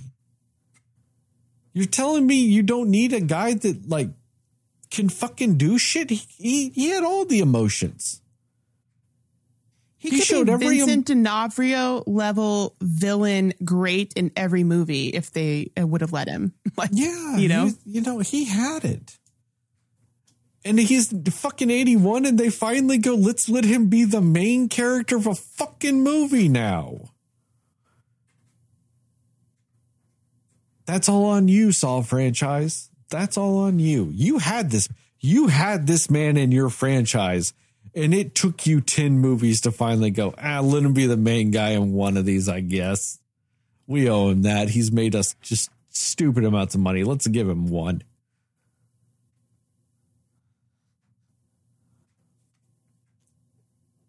But like I said, I thought the traps were rather weak. And I thought that one of the things about the Saw franchise, well, the traps are a unique thing and all this other stuff. And I mean, you know, to quote Heather, you know, torturing people's cool. But I do think outside of the first movie, none of them actually really adhere to the whole idea of rehabilitating somebody to have a new lease on life. You know, you have some of the traps that are intentionally designed to be inescapable and they are designed to kill. But that's considered a negative thing in this universe. And that was one of the bad Saws. You know, that was one of the bad Jigsaw acolytes, if you will, that would do things like that. But the first movie is one of the few I feel like truly adheres to the idea that you can survive this and be changed. Because in this movie, more so, or because in that movie, more so than all the others, they're not like making you kill someone to learn a lesson. In so many of the Saw movies, it becomes you have to save this other person from dying or do this to make them die or whatever. And as much as you want to use that whole I don't kill people, you kind of killing people in that regard. When your trap is designed to kill someone to further it, you are killing people. You know, like that's what you are doing.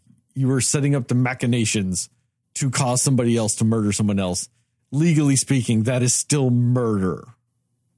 You are still a murderer. And like Saw, like 3 through 9 all do that. They all do that shit. 2 a little bit less so, but still kind of. But 1 doesn't. 1 is one of the few where I truly feel they actually adhere to the spirit of the do this.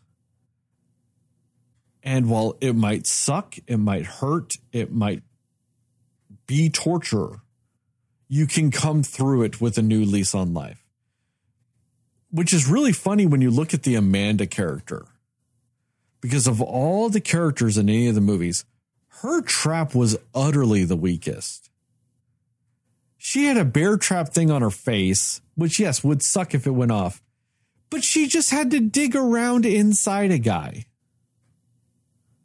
She didn't have to hurt herself or cut herself or, you know, disfigure herself to get it. She just had to put her hands inside a guy's stomach, which, don't get me wrong, is psychologically fucked up.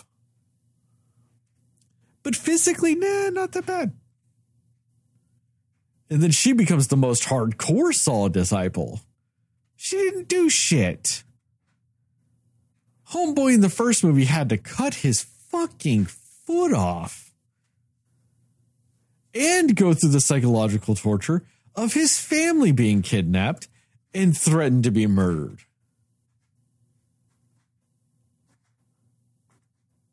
She had to dig around some guts. Come on. That's weak sauce. But anyway, I think that this one kind of adheres to that, or kind of still strays away from that, where these traps are designed for the moviegoer, not to further the plot or the motto or creed or lifestyle in which Jigsaw applies.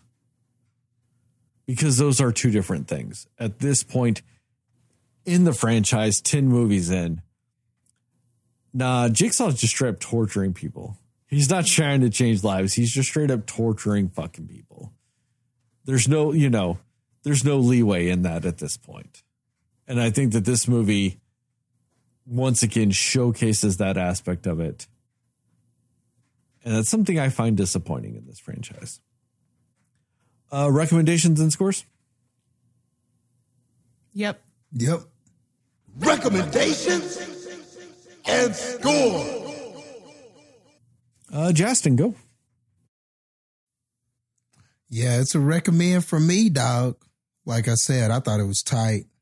I think, honestly, if you like any of the other ones, I just really don't see how you don't like this one. I mean, it's those, but it has a lot of the same shit. It has the gore, it has the traps, it's got all of that, but it's just a better told story, like we've all said. And I mean, I just think that just automatically makes it better than a lot of these other ones because it's easier to follow. It's got more focused. It felt more focused. It doesn't feel as messy. It doesn't feel all over the place where you got to remember 10 billion characters and who did what and the flashback within the flashback within the flashback to understand what's happening today. Like, fuck all that, dog. Like, this is just use some common sense. You just tell us a cohesive, simple story where the character's journey has some relatability and I can understand what he's doing and why he's doing it. And to me, those building blocks and fundamentals and basics of movie making is what give this movie its quality. They just got away from all that messy shit and finally just made a damn movie. And it's about damn time. It's about damn time. And we finally just had a character that the character that this whole thing is supposed to center around. We got to spend some time with him, and this mission was way more personal. So I was okay with how he conducted business at this. It was way more personal. These people did some shit to him. Like I said, there's a revenge movie element to this that is not in some of the other Saw movies to this degree. So this felt a little more personal. This felt a little more like volatile, but it was a little more relatable because I felt like I would have been mad too if what happened to me happened to John Kramer. Well, I think why I have a specific issue with that, and I just want to bring this up because that's specifically what you're talking about, is in one of the other Saw movies, I want to say 6, he specifically says you have to take revenge out of it. You have to take like the heart, like yourself out of it. We don't do this for us. We do this to save them, you know? And as bullshitty and like, you know, if you want to say, let's not count those movies, I actually think that that's fair. They're too shitty to care. But I think, with how I viewed everything, you know what I mean? When I got the full scope of Saws 1 through 10, that's why I disagree with that, because that directly contradicts another movie in that regard. And like something from his own principles. I see that, but just you saying that it's from 6, it could also be argued that maybe the character hadn't arrived to that point yet.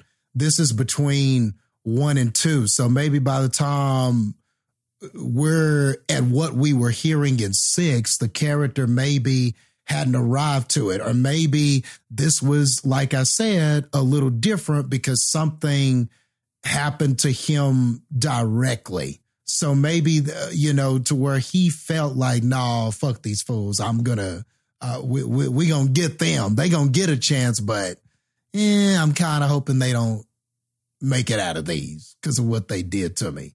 So I don't know. I'm cool with it. You know, everybody's got a plan till you get punched in the mouth. And he got punched in the mouth a little bit. So we saw a little bit of different jigsaw, to quote a little Mike Tyson there. So I was cool with this shit. I liked it all. I mean, so yeah, I would say if you enjoyed those, I don't know how you're not going to enjoy a better version of those movies, because it is in just about every conceivable way. It is better than those movies. The acting is better. The story is better. It's got the same gory traps. And I mean, there's been a million Saw traps at this point. How do you even rank them? How do you determine if it's a good or bad one? I mean, it's just people getting killed, bloody. You either get out of the trap or you don't at this point. You know, so you can't just have a movie based on just that. I need more shit than that. I've seen all that other shit 80 times. Let's tell a story that I can get behind and connect to and understand and actually feel something for.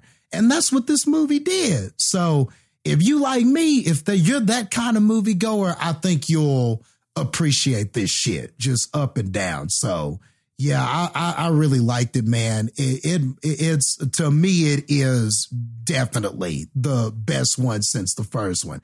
And the only thing I think the first one might have over it is it's got a better ending. It's got a better surprise ending than this one.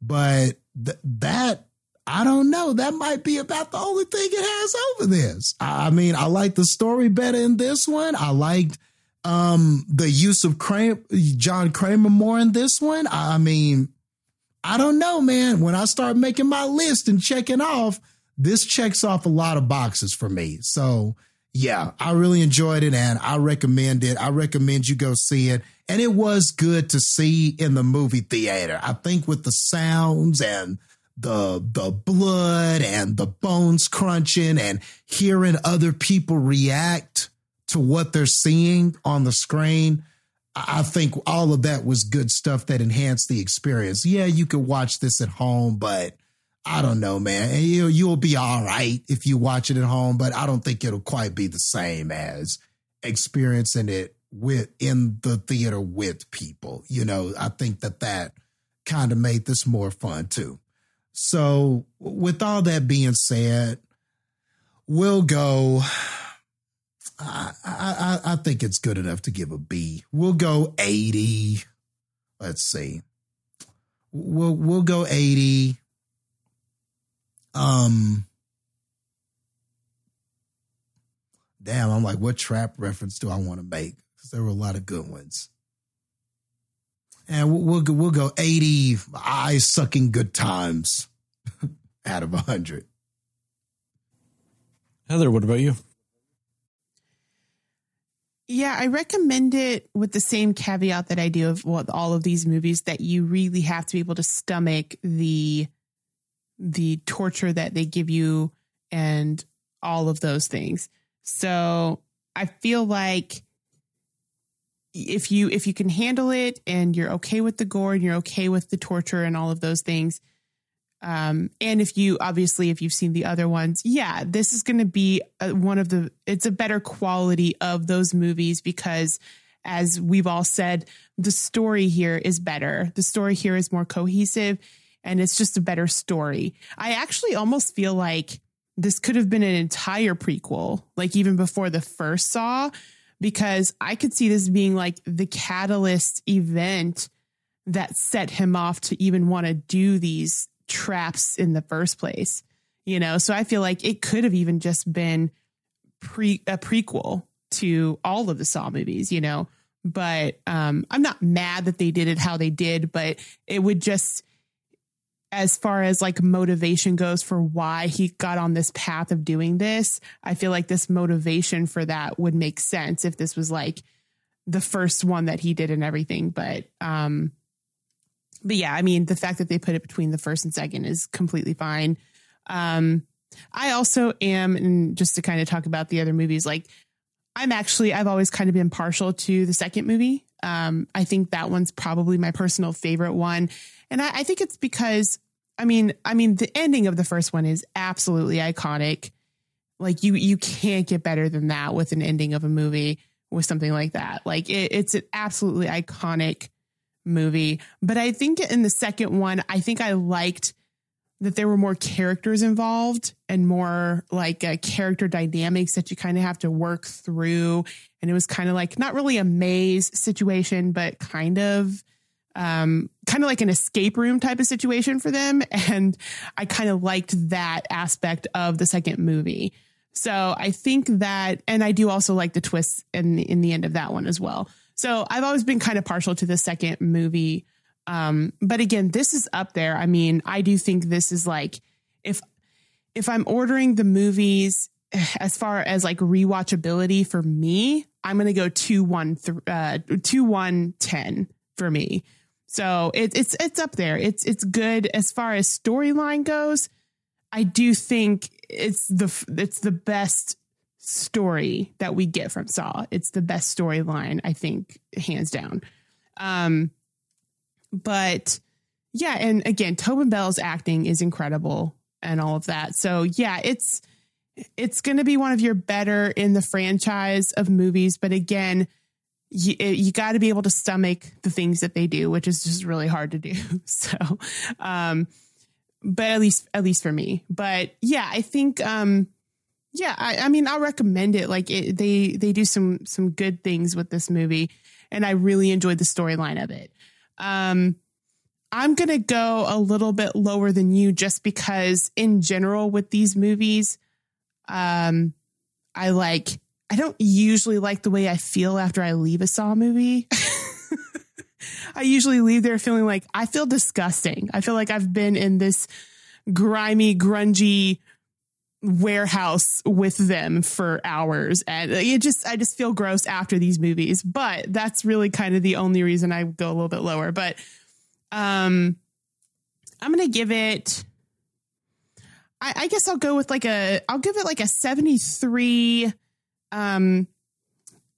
mentions of the phrase drug cocktail out of 100. Man, they were saying that word like they were fucking endorsed by Big Drug Cocktail. Jesus Christ. Right. Like, I'm just like, there's other ways you could say that, but it was like, that was just the only way that they ever explained that. And I'm like, this is so rehearsed, guys. Come on, get it together. There are things in this movie that cue you in that where it takes place in the timeline. One of the facts is like Amanda's face is no longer bruised because it's bruised in the first movie because she had recently escaped the trap. It's not bruised in this. That's how you do know it takes place after the first movie timeline wise. And stuff like that. But it technically, I guess, takes place after some aspects of the movie Jigsaw, which I'll get more into later. But with all of that, I like the story. I like Tobin Bell. I think the traps were a little weak. I don't like the reasoning behind the traps. Because some of those things that I'll bring up later, Jastin, I think still refute the idea that he learned his lessons in this movie and that's why he changed. And I don't like the ending. I think the ending is very weak for this movie. And when that's the hallmark of your franchise, I think that cheapens it a little bit.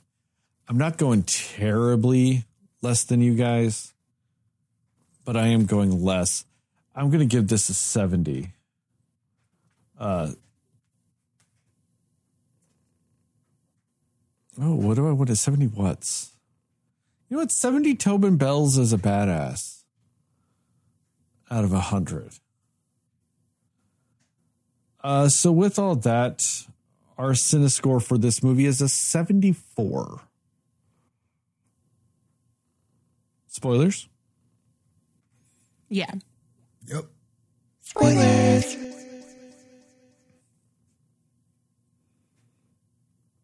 So one of the things with this movie that I was referring to just a second ago, in the movie Jigsaw, the doctor that like was labeling his x-rays that showed he had a tumor, that got mislabeled. So he didn't find out he had brain cancer until way later when it was too late. That's one of the guys that Jigsaw forgives and brings up that it's not about personal shit.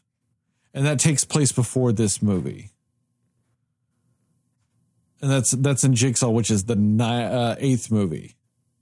So that's one reason why disagree with that he learned his lesson in this. But also one of the things I really didn't like about one of the traps was that bone marrow trap. I really disagreed with that in spirit, just for the sheer fact that she got like 2.99 ounces of bone marrow. And they're like, nope, gotta die. Like, that seems like a weird arbitrary rule to me. Agreed. I might seem like it's nitpicking and all that other stuff, but I think in the spirit of what Jigsaw does, in the spirit of do this to change your life, do this to learn a lesson and be reborn, do this to learn, all these things. That fit, that happened. She showed she had the will to live, Agreed. What if the pump wasn't working properly and that's why she didn't get it? That has nothing to do with her. That has everything to do with you, Jigsaw. Like, I don't like that in the spirit of what the saws, the traps are supposed to represent. Because she got that.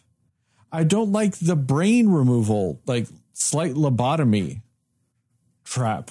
Because if the whole idea is to give them an opportunity to live and to be reborn anew and have a new lease on life and to do all those things, there's so many things that can go wrong when you perform brain surgery with a neurosurgeon and you're asking Billy Bob fuck guy to do it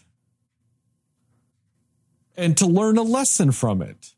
No, he has more of a chance of just dying from that than your trap. Not even from your trap, just dying from the fact that he's cutting shit out of his own brain.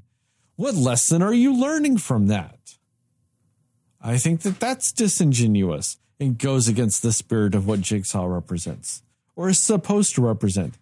I know the movies have already kind of proven that this is not something he actually represents, and they just, more or less kill people anyway. And I'm talking about him. I'm talking about John Kramer. I'm not even talking about the other disciples. I'm talking about shit he's done. No, he's all about killing some motherfuckers too, regardless of what he says. I think that the radiation fucking trap is a disingenuous trap for the same reason.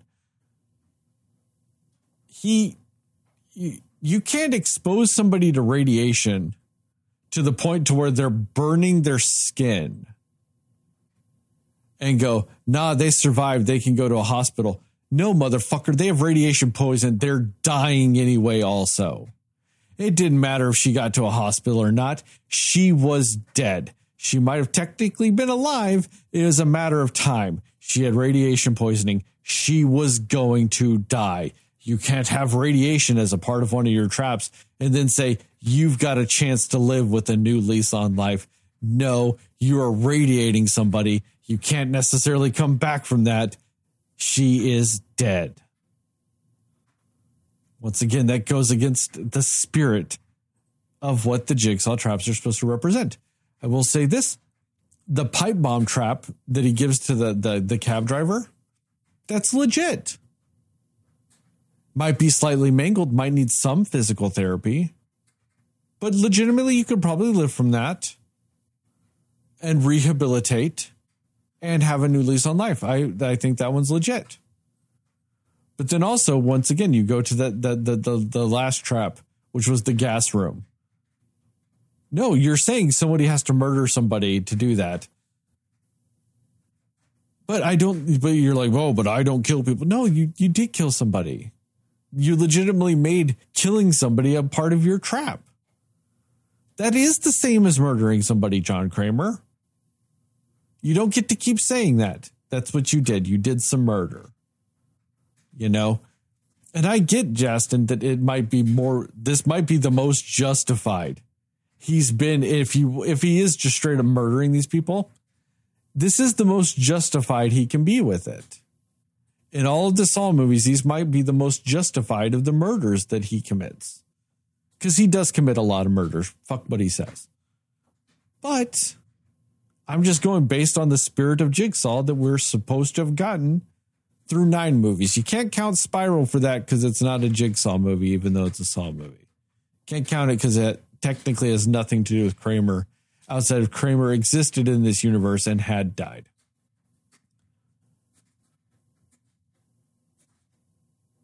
I just really found that a lot of weird that it was they gave just so much lip service to the idea that these were jigsaw traps. When these were just some murder machinations. Which might make this the most honest of the Saw movies, because these were just murder machinations. And like you said, Jastin, it's a revenge movie.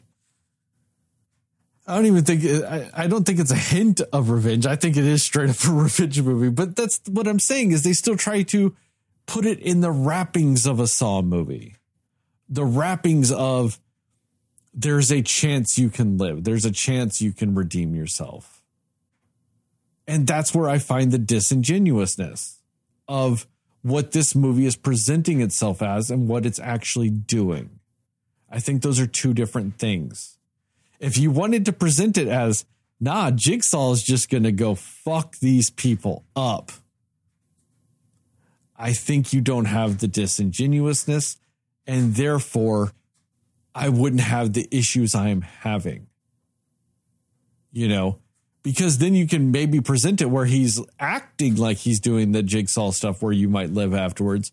But then it's like, he's like, yep, you have a chance to live. Do you value your life? Then he puts his hand over the microphone and talks to a man and goes, I'm killing all these motherfuckers. Okay. I get it, because that's what you did in this movie. I'm just saying you present it as Jigsaw. That's not technically what we got with this. I have issues with that. Because I am trying to uphold the morality of this mass murdering psychopathic fuck that I've been told exists for 9 movies. I'm holding to the legend of Jigsaw, regardless of whether or not that's what they're giving me. But the end. I thought that was very weak. With the whole reveal of, the trap wasn't really the trap that you thought you trapped me in. The trap was really the trap that I trapped you in after you thought you trapped me in this trap. Well, duh. Like, and I felt slightly insulted that they had to explain that in the movie when the character had to go, wait, if only one person was left, why was that trap for 2 people? Then it tries to do the Saw music like it's the same iconic ending from the first one. It starts doing that no.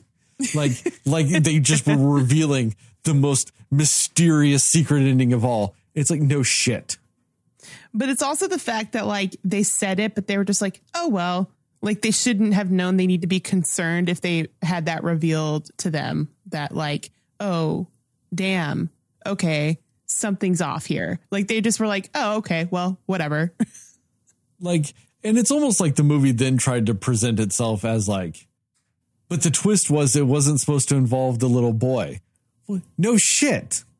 No shit. The little boy wasn't supposed to be involved in this.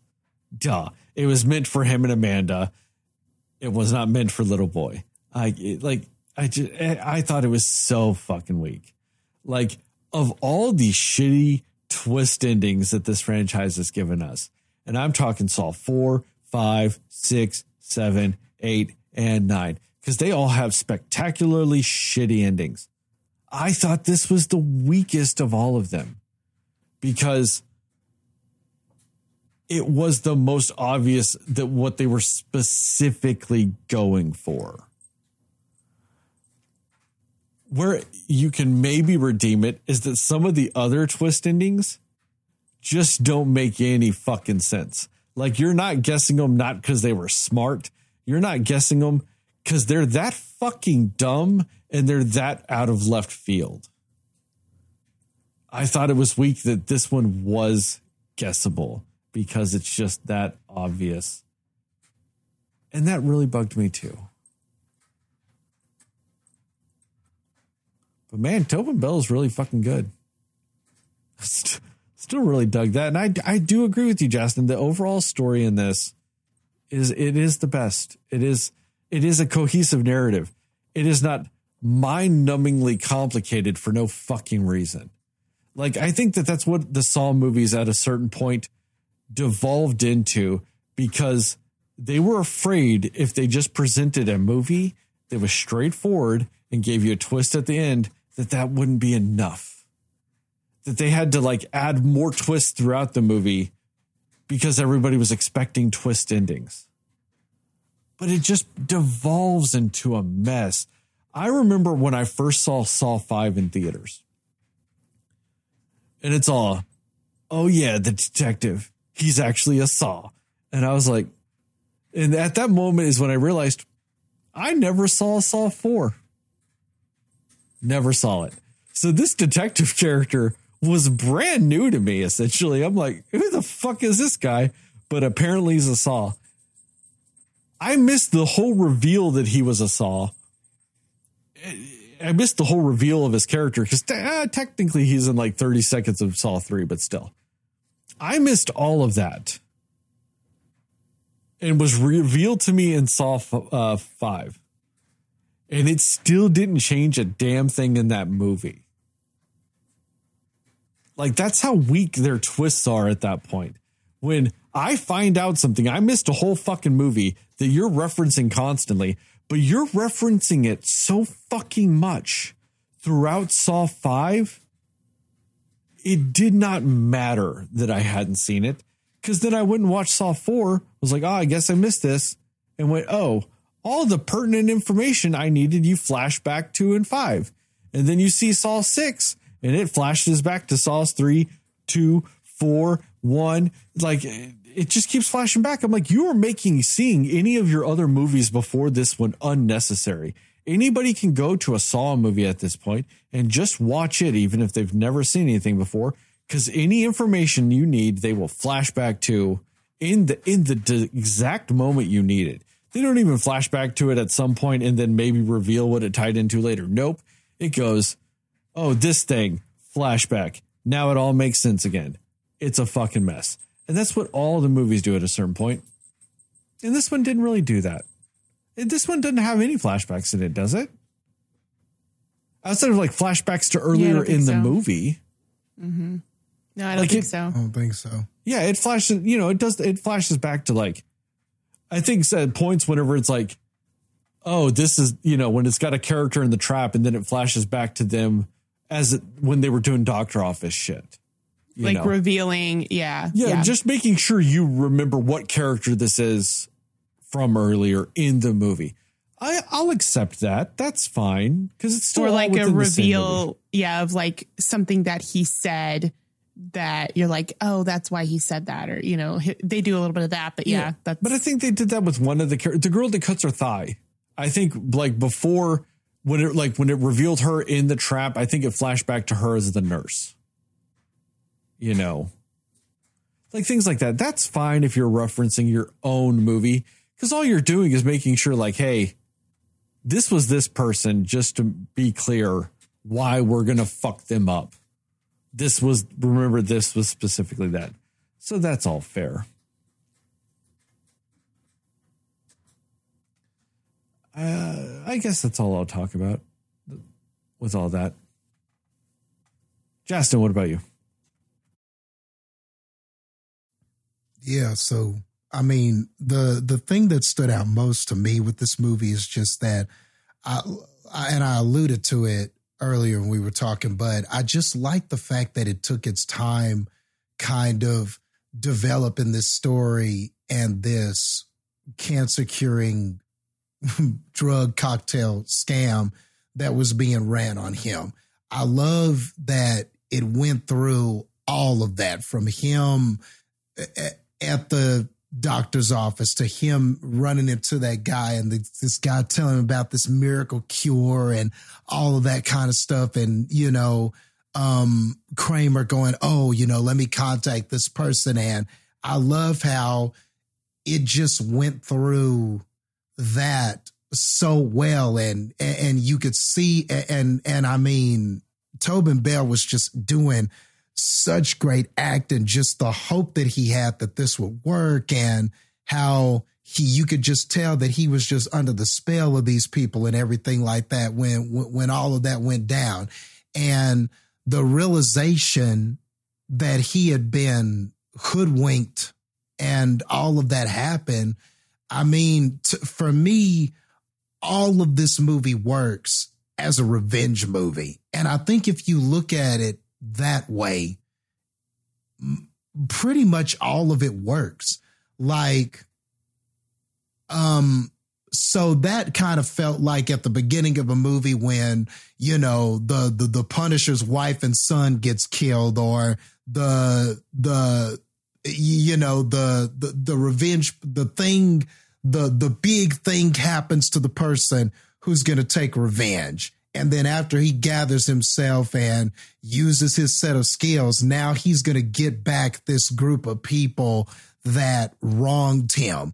And to me, that's what this was. I don't think that this can really be looked at per se like a lot of the other Saw movies, because it just wasn't crafted like those. You know, this is kind of different entirely because it really is more of a sort of, it follows the plot of a revenge plot.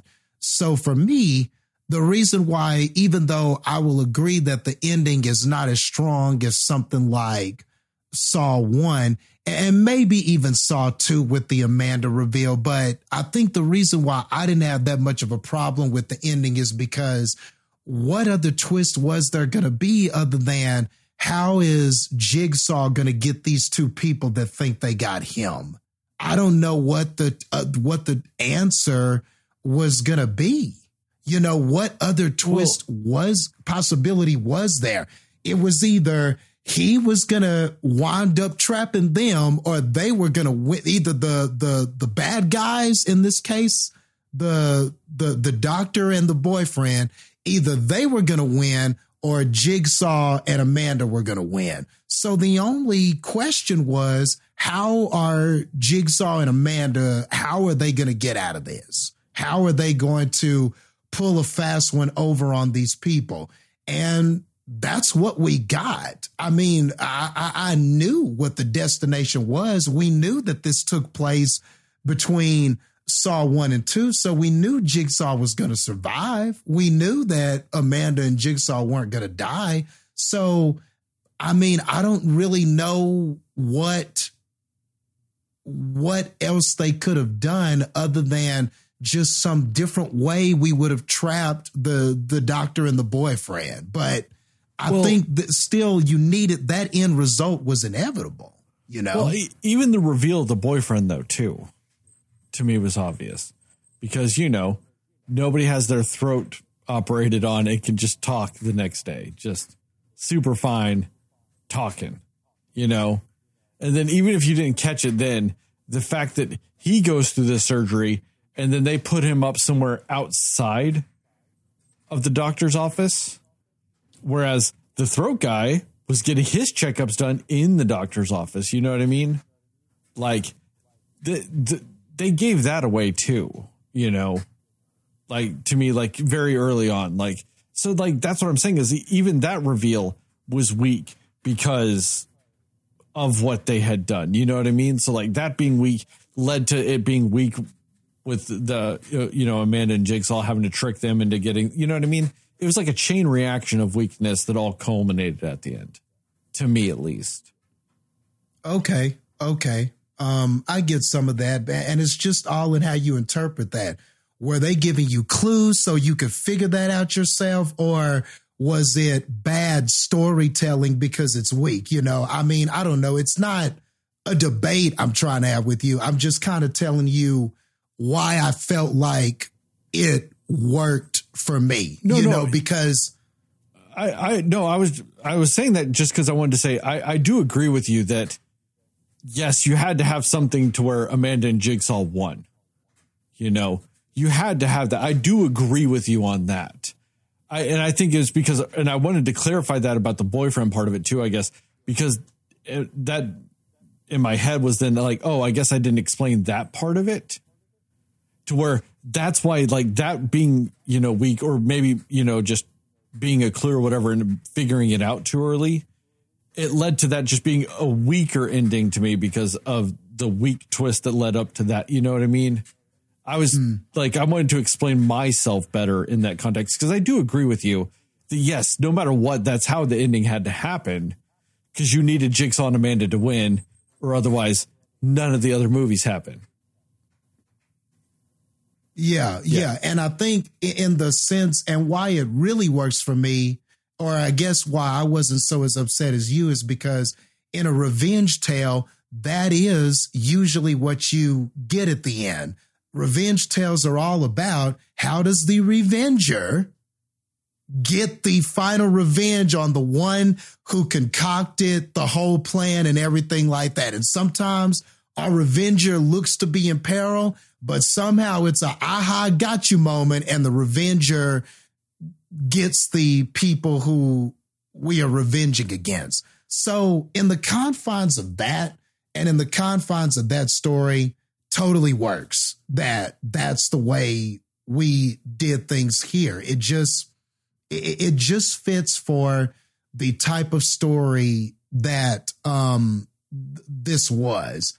But still, like both of you said, like Tobin Bell, I just really enjoyed everything about really getting an in-depth story with him. So I even love that scene where the guy is about to steal, where he's in the hospital, and the guy is about to steal the watch or whatever from that patient. And he starts imagining this elaborate trap and what he could put this guy in and what he was going to put this guy through and everything like that. I loved that scene just because because that's a side of the character that we haven't seen. And that makes him even more scary, because then you get to understand how remarkably fast this all comes to him. Like, you got to think about that for a second. He's watching this person about to steal this watch. And before the watch is even stolen, he has already conceptualized, concocted, and imagined and envisioned how this torture device for this specific person. That's how quick it happens. And that is freaking scary, you know? I am glad you brought that up, because you are absolutely right on that. That is probably the coolest scene in this movie in my eyes, when it comes to just looking at the psychology of John Kramer. You know, that was a very cool aspect in developing the character of John Kramer, or, you know, and all this other stuff. And it's weird that this is the 10th movie and we're getting character development on a guy that's been in the franchise for 8 of those movies. You're getting character development, and now, and just think about how much cooler some of the other Saw movies would have been if they gave us that tidbit of information in Saw 2. Yeah. Yeah. Like, just imagine. I swear, man, like, I hope that they go back and do another movie where somebody, even if you just did an interview style Saw movie where he's just talking about how he conceptualized these things and where he got these ideas and the point that he knew he was going to make this trap for Amanda or this trap for somebody, or that's like a Saw memoir. Maybe that would make a better book. Like a memoir of this motherfucker would just be phenomenal. It would be a phenomenal read, you know. Or a TV miniseries or something of just showing him like planning the traps that you've seen in earlier movies or something. Or even like, I kind of like the idea of you have the interview, but you can't have that because of, you know, he died and technically Saw 3. Too bad. But, unfortunately. But you could have a movie of him sitting around and talking to the Saw disciples of, you know, Amanda, the detective, the guy from Jigsaw, and, you know, the Carrie Ewell's character, because he becomes you know what I mean? Him just sitting there talking to his disciples, like this is how we do it.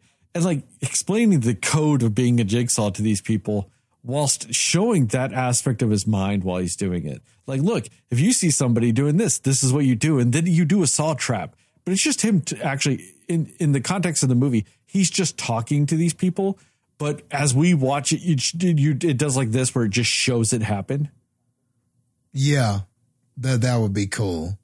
Because then you could get all cool. the violence of the saw traps, but then get, a narrative. Because we've gotten like in 10 movies, we've gotten a total of 2.5 stories.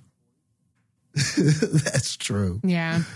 I also like though that like it's cool that seeing that perspective of John, like it also fits with what his occupation is too, right? He's a civil engineer. He's an architect, like somebody that's in his brain, like, like he's thinking of these things, like for things he's going to create, right? In his job. So it kind of fits too that he could so quickly think of something creative like that, because it goes to his psychopathic nature, but also to his creative nature too, because of what his job is and the logistics that go into that with creativity, but also the practicality of like, okay, how do I make this actually work? So I think that that's cool that sort of plays into what his job is as well. Yeah. Yeah, that's a great point. Oh, go ahead. Well, I hate the fact that they made him a civil engineer though, because civil engineers deal with the planning of cities, traffic patterns, buildings, and all this other stuff, like not mechanical engineering. I think that's what they wanted to make him, was a mechanical engineer. But some guy was just like, oh, let's use the fancy version of that, a civil engineer. Those are two different things. Not to say that they don't share some mindsets, but, that's like saying like a fucking, a chef and a fucking engineer are the same thing because they both make shit. It's not. They might use some of the same parts of the brain and this and that. Or a better example would be straight up chemistry or baking. While baking is essentially chemistry and you rely on chemistry, you're not doing the same things with it. There's some commonalities, but is it really like, is a baker using, chemical formulas like a fucking chemist is? No. So like they're two separate things. And I think that's what's driven me nuts about all the Saw movies is they're like, oh, he's a civil engineer. Okay, that's not, he's in practice a mechanical engineer. Yeah, you're probably totally on point with that. Somebody probably just made a mistake and it was too late. They were like, shit, we got to go with this now. Yeah, they put that in fucking like Saw 2 and then they're like Saw 10. Somebody's like, you do know those are two different things, right? And they're like, it's too late now, dude. We established this shit fucking 8 movies ago. Yep. We got to keep it going. They somehow randomly care about continuity at that fucking point, but yeah, way too late at this point. But not only does that scene, and there's a specific reason why I said that encapsulated how scary he is, because make no mistake about it, this guy was just stealing a watch. Do we really need to concoct a death machine and put this person in a machine just for stealing a watch? But the fact that he thought about that in seconds and thought about putting this person in a moral teaching torture device over a watch also kind of shows how like batshit crazy he is also. So I think that's the thing about this. And like, I mean, I commend you for being all on the moral codes of him and wanting these movies to follow his moral code and stuff like that. To me, I always saw Jigsaw as kind of like a walking contradiction. Like that's what makes him fun. He's putting you in these traps and stuff like that and saying that you have a chance to redeem yourself and stuff like that and all of this kind of stuff. But the truth is, any of these traps could have gone wrong. You could cut off your foot and die from shock or a heart attack or something like that. That could easily happen. There is no trap in any of these Saw movies where somebody is maiming themselves or being put through this intense stress or anything like that that guarantees they're going to live. You know, any of these things, any of these traps could go wrong at any time, and this person could be killed. And and this whole thing of, well, I'm giving you a choice. Well, yeah, you're giving them a choice, all right, but it's a very limited number of choices. You do this thing or you die. You're still forcing them. Like, there's no moral, like, a person's just going to do what they do to survive. And if you do what you do to survive,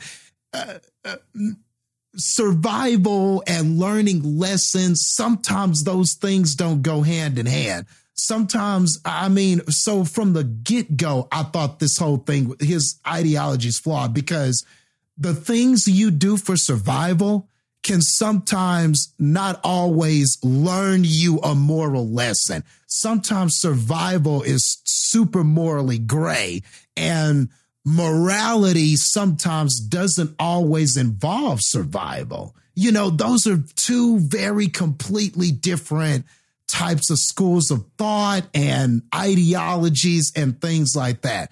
And they don't always coincide with something learning a lesson, you know? Well, that's a very good point, because it's the whole idea of, like, if somebody dies and you're stranded in the wilderness, is it morally or okay to eat them? You know, it's that type of principle when it comes to these things. And I think this kind of just shows a flaw to something we talked about earlier in my own logic, in my own head. When it comes to me wanting to put the Saw morality to all of these things, even though the movies contradict it, is my aspect of wanting to follow the rules that you established in your own fucking cinematic universe. You got to make these rules. Yeah. That's how much I want to do it. And that's why I want movies to do it, is you told me that's what the rules are. And damn it, I'm going to apply that to all your fucking shit then, because that's what you told me. It is a flaw, I guess, with sometimes how I mentally perceive things with these movies too, because I will mentally interject the rules you've established, sometimes ignoring the fact that you've also established within your movies that the rules don't matter.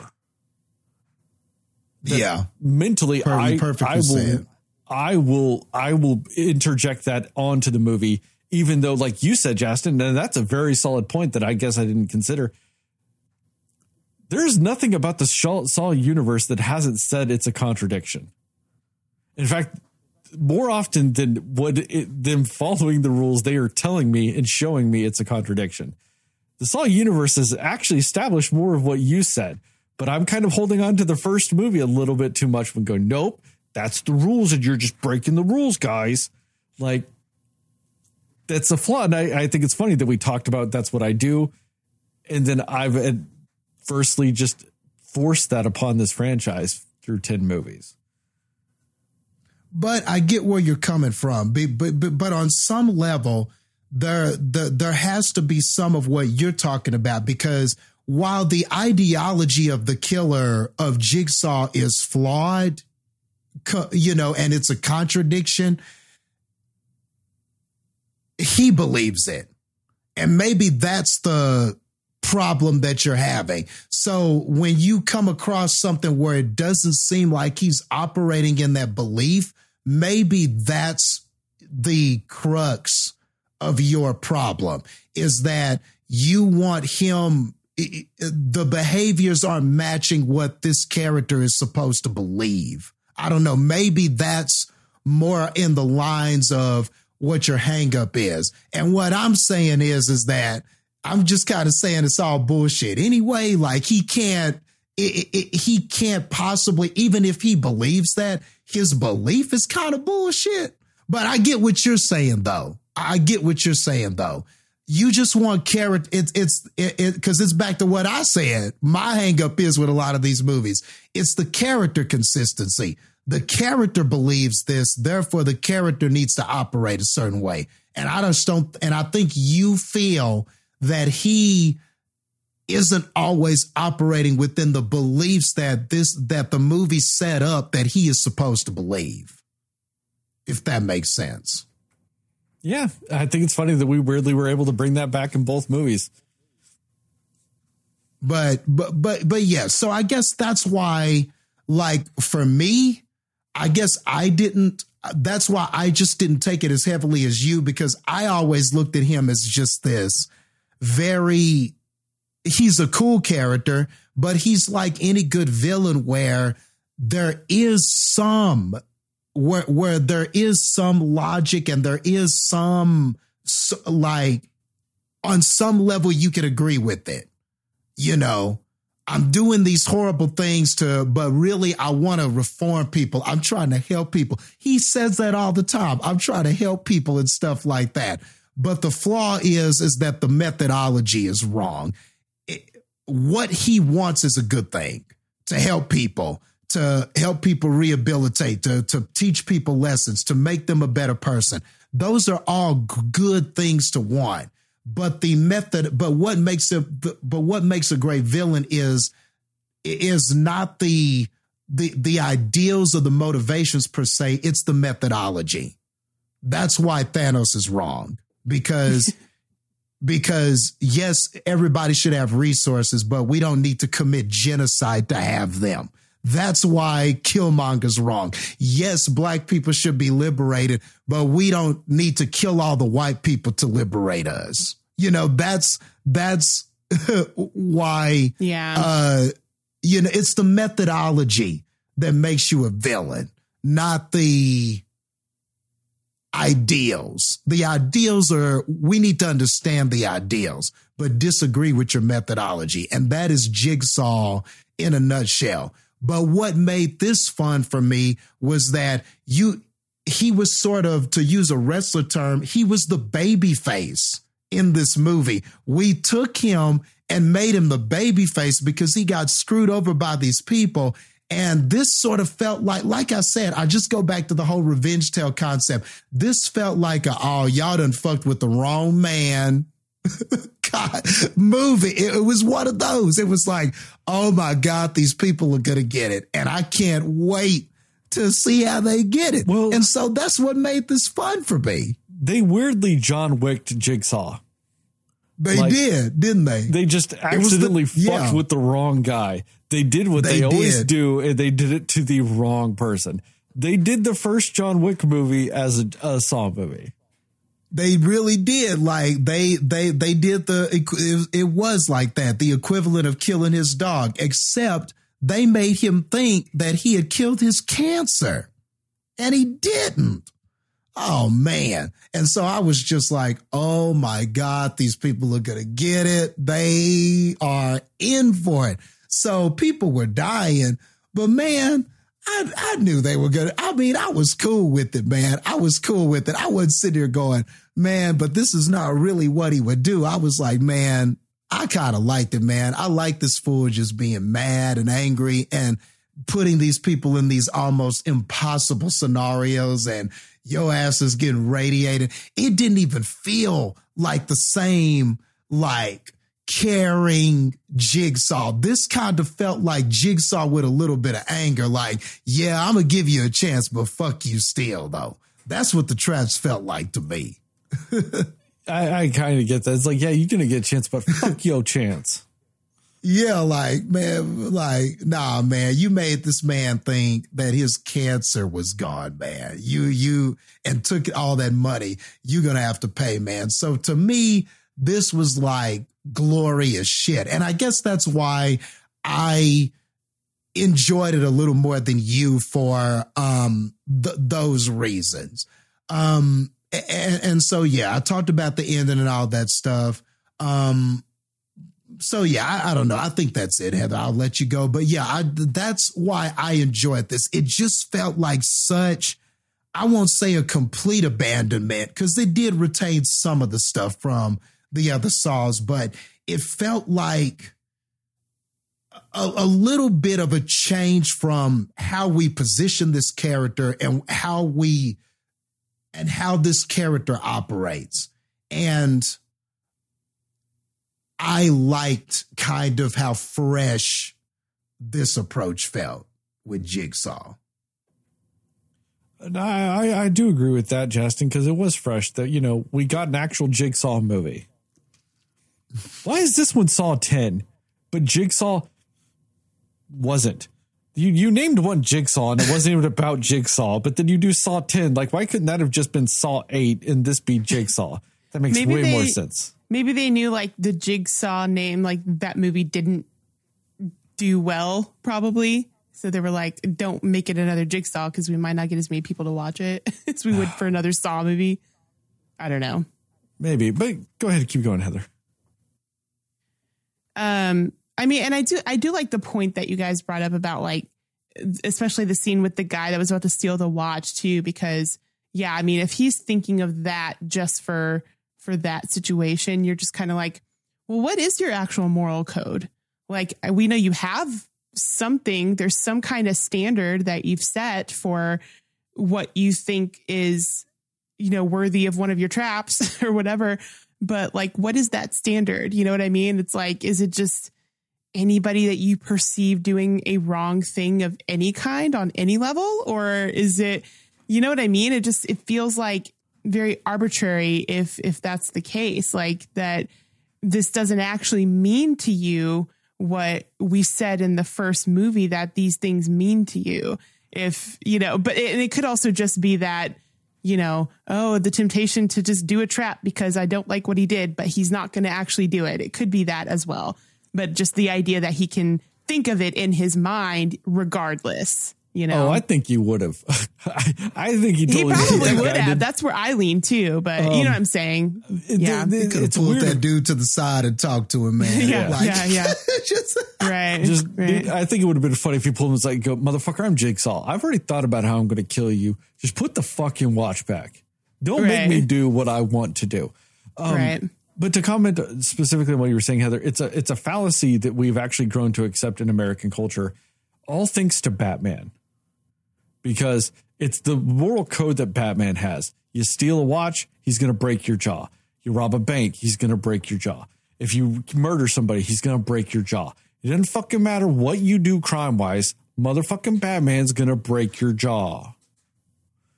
You pay your water bill too late, he's going to fucking come there and tell you you're stealing from the water company and he's going to break your damn jaw. Yeah. Like it's that logic of no matter what the crime is, I'm going to fucking do something that's grossly, you know, way too much. Now, like, yes, sometimes what the villains do in Batman, they deserve their jaw broken. Sometimes they deserve more than that, but it don't matter. You could just steal somebody's wallet that fell on the ground. You didn't actually even steal the person's wallet. They don't even know their wallet's missing yet. He's going to come up to you and break your fucking jaw, though. Yep. No, you're right. Yep. You're right. It's that weird fallacy that we've just come to expect when it comes to vigilante justice in American pop culture. That doesn't matter the crime, he's going to get whoever the vigilantes is justice. Yeah. I don't know why, but for some reason, one of the first things that popped in my mind was the movie Dogma with Matt Damon, where he's like, he kills like that room full of people and then he almost lets the girl go. And then he's like, but you didn't say God bless you when I sneezed, and he was about to kill her anyway. Like, it's kind of like that concept of like, oh, okay, never mind. Yeah. Yeah. It's that kind of Old Testament thing. It's like, it don't matter. Sin. He's going to get some wrath of God. Yeah. So I don't know why that's what I thought of, but yeah, no, you're right. It's the same thing. Like that's similar. A very deep pull, Heather. Because you went way back on that. You can't even stream or digitally buy Dogma. Like, Dogma on Blu-ray is a hot commodity. And it's all because the Weinsteins own it. And it wasn't like even a part of the Weinstein company. They straight up financed it. So they owned it. And that's why it's in weird limbo. Okay. Because nobody can do shit with it. Because, you know, the Weinsteins are a toxic name. Right. No, that's fair. That's from that Child Heather library, because Child Heather likes all the cool Child Heather stuff. was tight, remember? Child Heather has Dogma references and chicken sticks. Yeah. That's all you need to be sauce. Surviving in my world as a kid. Yeah.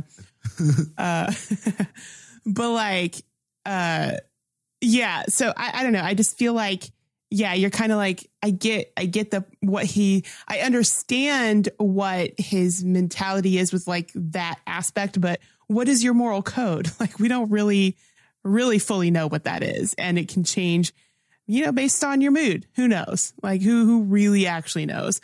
But, I mean, I think one thing I will say though, that like, and I will admit that I actually did not watch the trailer for this movie before watching it. So if there was anything about like the plot of his revenge in that, I did not see it. Oh, that's all the trailer is for this movie. Okay. The trailer goes, hey, John's going to get his cancer cured. They tricked him and he saws the fuck out of him. Okay. That's the trailer for the movie. Yeah. And you know what? I guess I'm kind of glad that I didn't see it then, because then I had a little bit more of a surprise element of what was going on with it, but, and I guess because my first thought was how super shady and like unrealistic this hospital and these doctors were anyway. But then you realize it's also because they are fake. But like, cause I mean, I'm sitting there thinking too, like, when after he has his surgery or whatever, and she's just talking to him normal, like he didn't just have brain surgery. You know what I mean? She's just like, how are you feeling? Like, would he even remember who you are or who he is? Like, you're just acting like you guys are in the middle of a conversation when you walk back in this room. And I was like, what? There's no way. There's absolutely no way. But even if you are, obviously, I mean, it was a setup and it was fake. But I'm like, even if you're pretending to be a doctor, that's something that you should pretend like you're going to like be concerned if they even remember you. You know what I mean? And on his end too, I'm not going to lie. He should have been like that should have been sus to him. I don't know. Like, it's just weird. Well, the thing is about brain surgery is that actually can be a thing, just for the sheer fact that there are some types of brain surgery where they do need you fully awake the whole time and talking the whole time they do it to make sure, like, because they hint at it in this movie, it's to make sure they don't get a part of the brain that they shouldn't be getting at. Mm-hmm. That is something they can do with that. But I do agree with you, Heather, because then she could have at least gone the shh, don't speak, save your strength. You just had brain surgery. Just, right. Okay, calm down. Like, you know what I mean? Just anything like that. Like, because even if you did just have brain surgery and it went fine, and, like I said, it's one of those ones where you talk the whole time, they're still not going to want to have a fucking 9-hour conversation with you afterwards. Yeah, and that's the thing. Fucking rest. Yeah, exactly. Because I'm like, yeah, sure, that's a thing where, they want you awake for it.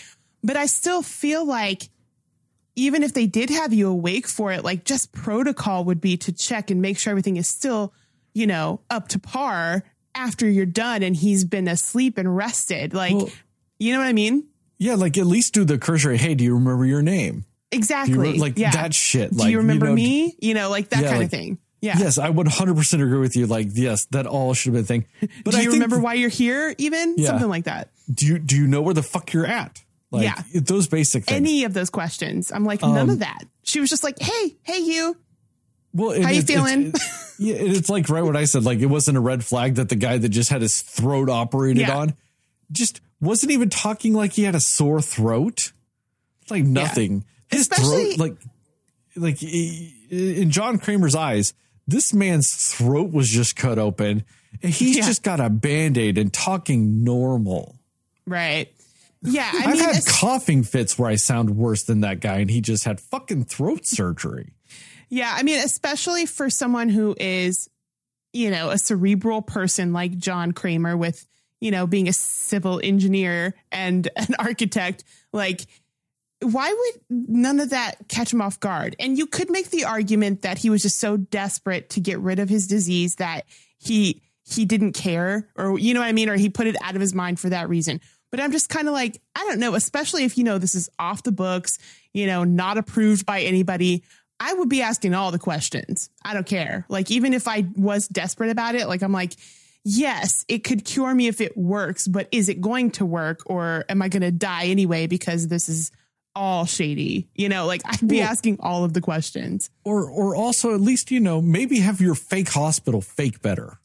Right. Come on, like fake it better than. No, and that you are absolutely right with that, Heather, though, is like that was very shady with all that stuff. But now that I think about it, that's probably why they said drug cocktail so much, because they weren't medical people. It's the only thing they could think of. Yeah, it's that's true. It's just buzzwords. Yes. You know, like, we got a drug cocktail, like just cocktailing the drugs. We took some drugs, put them in an ice shaker, shook them up, cocktail. And honestly, even if they did say drug cocktail, I'd be like, okay, what drugs did you cocktail? Like, what's in here? What is this? Like ask more questions, you know? Or just anything when it's like, you've said drug cocktail 95 times in the last 2 minutes. Can you elaborate just any further than that? Right. Just any further. Can you just name a drug? Yeah. Just a general drug, even. Yeah. You're right. Just say Coke at this point. Something. Just say a drug. Right. Yeah. And also, like, thinking about it too, like, part of me is like, okay, this whole thing was fake. And then when you see the reveal of the main doctor lady when she's on the phone with whoever trying to set up a new appointment, she's just in her normal everyday clothes. But like when she's on the phone with John, why is she in her like hospital stuff? Like, unless she had just done somebody else. But I'm like, why was she in like her gear when she's on the phone with him if this is fake? Like, why did they do that? You know what I mean? But I don't know. But I mean, also the fact too that like, you know, she's talking to him like a normal conversation. And then she just shows him the chart. She's like, here, take a look. Everything's good. Like, for one, dude just had brain surgery, right? Like, is he going to understand what this even is? And like, I could be wrong, but I've never seen a doctor not just be like, okay, I'm looking at your chart. This looks good. This is what this means. Let me talk to you about it. She's just like, yeah, everything looks good. Here you go. Check it out for yourself. Just do it. Like, well, that is a very good point, because I've never had a doctor hand me my chart before. Yeah. Like, even if everything's great, I've never just had them go, hey, look at it. It's great. It says it's great. Yeah. Like, does it like it? That is a very good point. Like, yeah, that's just not even how doctors act. Like, and I get that just it's say also drug a cocktail movie. On here, because that's the only thing you know how to say. And I like that would be kind of funny. He looks at the chart and it says, given one drug cocktail. Oh, awesome. I got the cocktail. Right. There's just a little picture of an actual cocktail on there to just say, you know, it's an completed. Emoji. It's a cocktail emoji. Yeah. Like, pretty much. And also, but like, that's the thing is like that if you really think about the whole procedure, and I get what you're saying, Heather, that it's the whole desperateness, but he like showed up, he was given the drug cocktail and then operated on like later that day. And it's like the drug cocktail didn't even have time to work. It didn't even have time to do anything to do it, like to lessen the brain tumor beforehand. They went, nah, right we away. Gave it to you. Now we go. Yeah. I mean, and like, yeah. And also like, I mean, John is such a methodical person that like, it's just careless of him to not be more methodical in general about the thing that could possibly save his life or kill him right then and there faster. So yeah, it was just a weird choice, but so I guess in that sense, like, I'm glad that I didn't know the plot of what the movie was beforehand, because it made it more interesting for me to be like, what's happening here? Why are they doing it this way? Like, it was just a funny, like, this is the most unrealistic hospital I've ever seen. And then you realize why, because it is. It's not real. That's a unique thing that I'm slightly jealous of, because you got to witness this movie going, huh, that's some weird shit. Why the fuck are they doing this like this? Like, something seems really fishy, guys. And then it's like, oh, it was all fake. It's not even that it just didn't work. No. It was just all fake, right down to a videotape of brain surgery.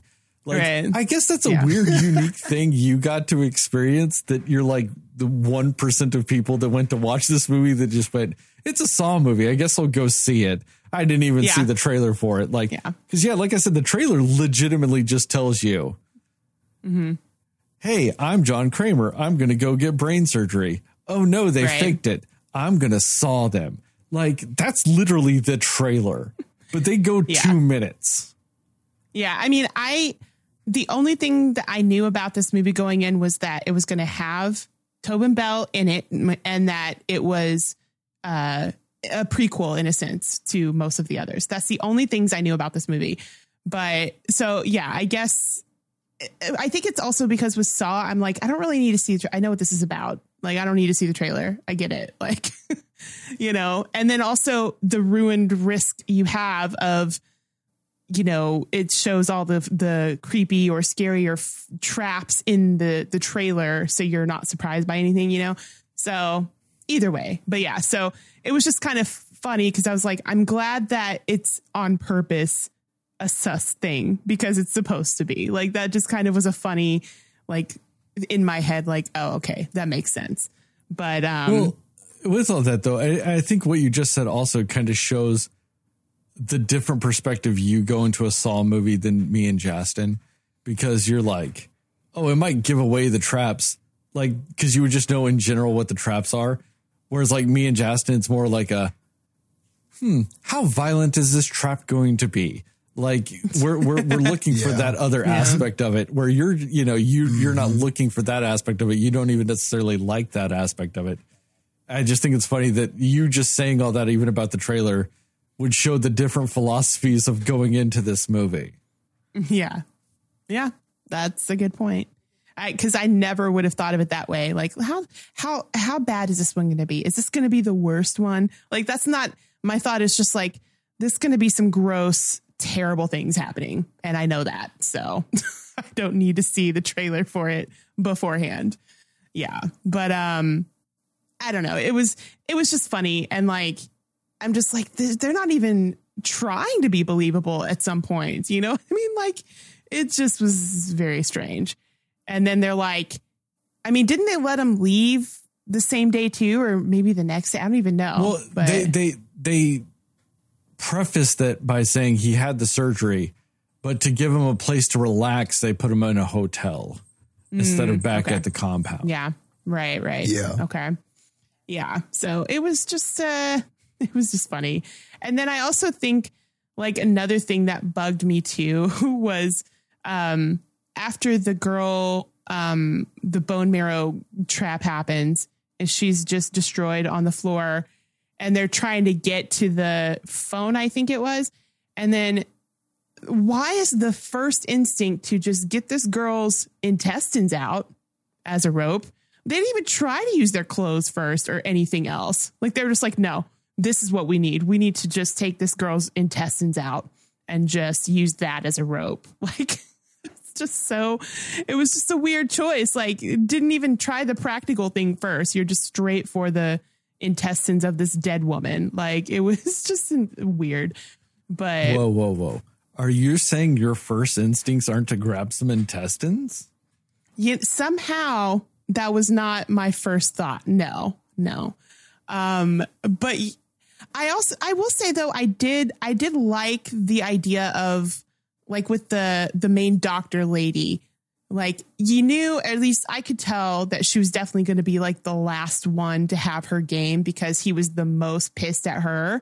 But I like the idea of it with her kind of also being this villain, like not even like the villain that in all of these other movies, they're just like, they're like, okay, yeah, I want to be a better person, or like, oh, I'm sorry for this. And they like try to, you could tell that they're like desperate and whatever. She never seemed worried at all. Like she was very much a sociopath, 100% in this movie. Like she wasn't ever like shaken really by much of anything that happened. But also, yes, I think it was kind of cool though, that they kind of made her like, you don't scare me with all these things, even though I just saw all the things that happened. You don't scare me. I'm going to make it out, like just this real ego about her thinking that she was going to live anyway. And it didn't matter. I thought that was a really interesting dynamic to put in, like against Jigsaw. You know, I thought that was kind of cool. But I will say, I do think that it was a bit unsatisfying what her her death was. I mean, because you don't really even see her die. You know what I mean? Like, she's just kind of left there. And I was honestly expecting that she was going to get the most brutal trap because of how, like, this was kind of all her thing, you know? And so I really thought, because she was being saved for last and all these things, like, I thought she was going to have the worst trap, and she didn't, like, at all. So that was a little bit unsatisfying, because even in the movie, the entire time throughout it, I'm just like, she's terrible. Like, what's her trap going to be? And then it's just that, and it's not even really worth it, you know? Yeah, it's just a gas room that she gets to stick her head out of, and then I guess just stay there until she dies, or she can just say fuck it and pull her head back in and die. Right. Like, yeah. So that was, and especially as far as like Saw movies go, that felt like, they kind of got lazy for that one, because especially when you think of like endings of the Saw movies and stuff like that, it's usually way more intense and gruesome than that. But, or just, more like, even if it is just like in the first one where he gets the door closed on him and he's just trapped in there or whatever, like, it's usually just way more impressive, I think, than the one they did here. But although also, and maybe I missed it too, like with her boyfriend, the guy that was obviously also a scammer, like, how did he know to go there, I guess? Because I know, like, she was on the phone, but I don't think it was with him when she had her 5 seconds on the phone before they got her. Like, I'm just curious. It was with him. Oh, was it? Yeah. Oh, I don't know why I was thinking it was her him. dad that she was talking to. No. Okay. It was him. But I do agree, though, Heather, because like he rolled up with the plan of, where's my money? Where's my money? Yeah. Oh, let me trick Yeah. these guys into saving. Like, he had a full-fledged plan that she was also in on. And at no point did they show that there was enough time to actually do that. Right. Because all she said was, oh, once I heard your voice in there, I knew I was going to be all right. It's like, but how did you know to go along with this just immaculate plan that he tried to go with? Like, you know, he had an epic level plan of like, oh, I'm going to act like I'm this guy and act like it was like, he knew to act like it was fake. Mm-hmm. You know, like that he was scammed. Like, how did he know you know that? What I mean? Yeah. I do How did agree he that know that is a big loss point in this, is that there was no way within the context of the movie he would have known to roll in and act like a mad scammed person also. And, you know, especially because of that line that she does say, Heather, that you brought up, that, oh, once I heard your voice, I knew I was going to be okay. So she didn't even know if he was going to show up. Right. Exactly. But she knew he had a plan and just knew exactly what to say to go along with it. You know what I mean? Exactly. Like, and also, like, her call was fairly short, if I remember right. I mean, did she know this is for sure John Kramer? Did she say like, hey, like, I'm trapped here because of this? Like, how did he know all of this information? Yeah. To know what to play to when he got there, you know, it was just kind of, that part kind of fell short, but, I don't know. I feel like, I do think it was interesting that, the cab driver, I think his name was Diego. I do like, but find it interesting that he lived, that he survived, you know, because like you don't really see what happens beyond him surviving. So I'm like, okay, are they going to try to play it as he's he's one of his followers later or something like that? Or is it just he actually just learned his lesson and he never wants to do anything like that again? You know, like, I'm curious if they're going to do anything more with that, or if it was just like, you know, we need someone to survive, I guess. Like, I feel like more people survived his traps in this one, or would have, if, you know, hadn't been for the lady killing the girl. But like you said, she would have died of the radiation anyway. So I guess technically, you know, she would have still died, but she at least got out of her trap. You know, she beat her trap. And I feel like more people beat their trap in this one than they do in most of the others. That is fair. He has less than a 50% death rate in this, because Diego survives. The girl that cuts her thigh dies. The brain surgery guy dies. But like you said, that one girl would quote unquote would have lived. Gabriella. Mm-hmm. Yeah. Yeah. So that's two live and 2 die. And then the boyfriend died, but technically the doctor lived. Yeah. She So won 50-50. the game based on what the game was, I Yes. guess. But yeah. She did beat the game, but was going to die because he just wasn't going to release her at that point. Right. But yeah, it was 50-50 in this. 50 people succeeded Yeah. and 50 people failed. Yeah. Which I guess would be the highest in a Saw movie. Yeah. Because I feel like, especially in the first one, they really talk about like how, I mean, Amanda was the only one that really kind of survived anything that he did before. But again, this was right after the first one, technically. So, Well, a lot of people have survived. You find out in the 7th movie, multiple people have survived that you haven't even seen in the movies too. yeah. Okay. I forgot about that. But yeah, either way, you just feel like it feels like I was surprised, I guess, by how many people actually survived their traps in this one. But, and yeah, just to kind of go back to I think her name was Valentina, the one who had to do the bone marrow thing. I 100% agree with you on that, Sterling, because I was mad about that. I was like, if you had given her 5 minutes instead of 3, she would have been fine. Like, it's not that she didn't have the will to live to do it, because she was like, okay, she was hesitant because she's like, I don't want to do it. But then she's like, all right, I got to do it. And she did. She had the will to survive, but also like, she's never used a thing to saw her leg before. She doesn't know how that works. Like, you're only giving her 3 minutes and you're saying just because she might not know how that works, or maybe she's not strong enough to kind of get it when she needs to, you're going to fault her for that with this game. Like, that doesn't make sense. And then I'm also like, all of these people do not have a correct reaction to anything happening, because I mean, especially the stuff that they have to do themselves. Cause I'm like, I would have been passed out or throwing up or anything of that sort if you had me doing any of those things. Like, they were just like steady hand, like just, and maybe it's the adrenaline of, I just have to do this. But I'm sorry, I think I would have, like, with all the blood loss, I would have passed out. I probably would have just bled out anyway. And I definitely would have been throwing up at just all of the stuff happening. So I just think it's funny that nobody did that in this movie. Well, it's also that funny thing with the Saw is like some people get like 8 hours to complete a task. Yeah. Some people get 2 minutes. You know, like Yeah. it is wildly inconsistent with like where they do that, you know, and it's like, where does that, you know, that's always an arbitrary thing and all this other stuff. I mean, I was thinking about some of the traps in this movie. There are times when I would just like when he's like, oh, radiation does bad things to the body, I'm going to start radiating you. As much as it would have hurt, you just sit there and take it because you're going to die anyway. Radiation poisoning is also an agonizing death. So you would have also been in immense agony, you know, for like 2 more days. Right. You know, Yeah. So just sit there and take it. Like, or that guy that's like, oh, if you don't cut your brain off, I'm going to crush your head. You're going to die instantly. All right, just fucking crush my head then.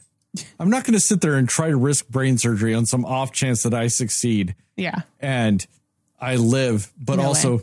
maybe I can't ever fucking walk again because I fucking cut my brain up. Right. Like, yeah, just, you know, or also the same with the whole like, oh, cut off your thigh to do all this shit. It's like, I'm probably going to die from this anyway. Just exactly. cut my head off at this point. Like, Yeah. there are certain It's like, traps, like I'm not some of getting them out of I it. get because I see the point of where you might be able to live or whatever afterwards and have some sort of quality of life or anything like that. And then some of them I'm like, okay, you survive, but you know, you don't you don't have hands. You're in just immense amounts of medical debt because you had to get all this repair. You have all this physical therapy. You can't actually do anything. Where is your new lease on life? Exactly. You've got 10 years of physical therapy and all this other shit. Yeah. Where is your new lease on life? Right. Your quality of life isn't even there anymore. So if the whole point is, I want you to appreciate the life you have, it's like you took away any actual life that they would have if they did survive, you know, like, Yeah. Yeah. So I don't know. But I mean, appreciate your life. Cut off your arm. Yeah. And it all goes back to kind of what I was saying with the whole, that's why he's a walking contradiction. Yeah. You know, I mean, it just really any trap that you talk about fits kind of those scenarios where people could possibly. And the thing is that with some of these traps, maybe if I'll call them contestants had, you know, started to solve their trap right away, maybe they do survive. But kind of to what y'all were saying, you know, some people got close and didn't and whatever. Well, that's because, you know, the first 30 seconds or sometimes the first minute, they're just stressed out, scared, yelling, screaming, going, what the hell am I in? What is going on? The adrenaline's going, and they're just like doing what most humans would do, just reacting and scared and begging for their lives and saying, please don't let me do this and stuff like that. So I think that has to be said too. Maybe if they had just accepted it and went, oh shit, I got to do this. All right, let me start cutting my leg. Or, oh shit, I got to do this. I better start on this brain surgery.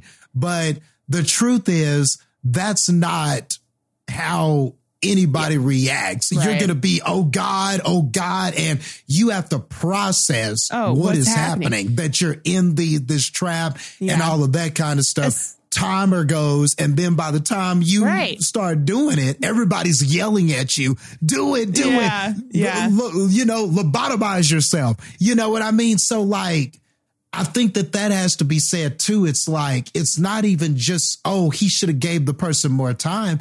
It's just, regardless of time, this person has to process that I am in a trap. Right. All this crazy shit is happening. Oh my God, what am I going to do? Please, sir, don't do this to me. You know, they're doing the things that just a person would naturally do. And so, of course, you're going to run out of time. Well, of course, you may not, you know, solve it. Yeah, you know? Especially, too, because he knocks him out, or they wake up there. Like, they got to wake up. They got to figure out, where the hell am I? What is even happening?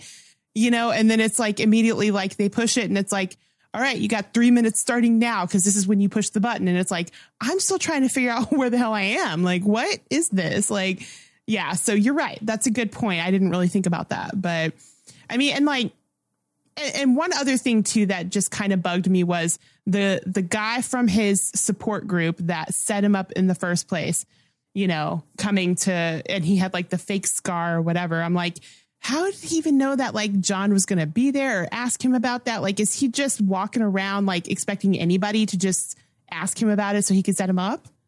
No, the logic would have been through the group. He would have known to target John, and then would have intentionally gone to John, and then knowing that John would have been like, oh, what'd you have to do? And then show the scar. You know what I mean?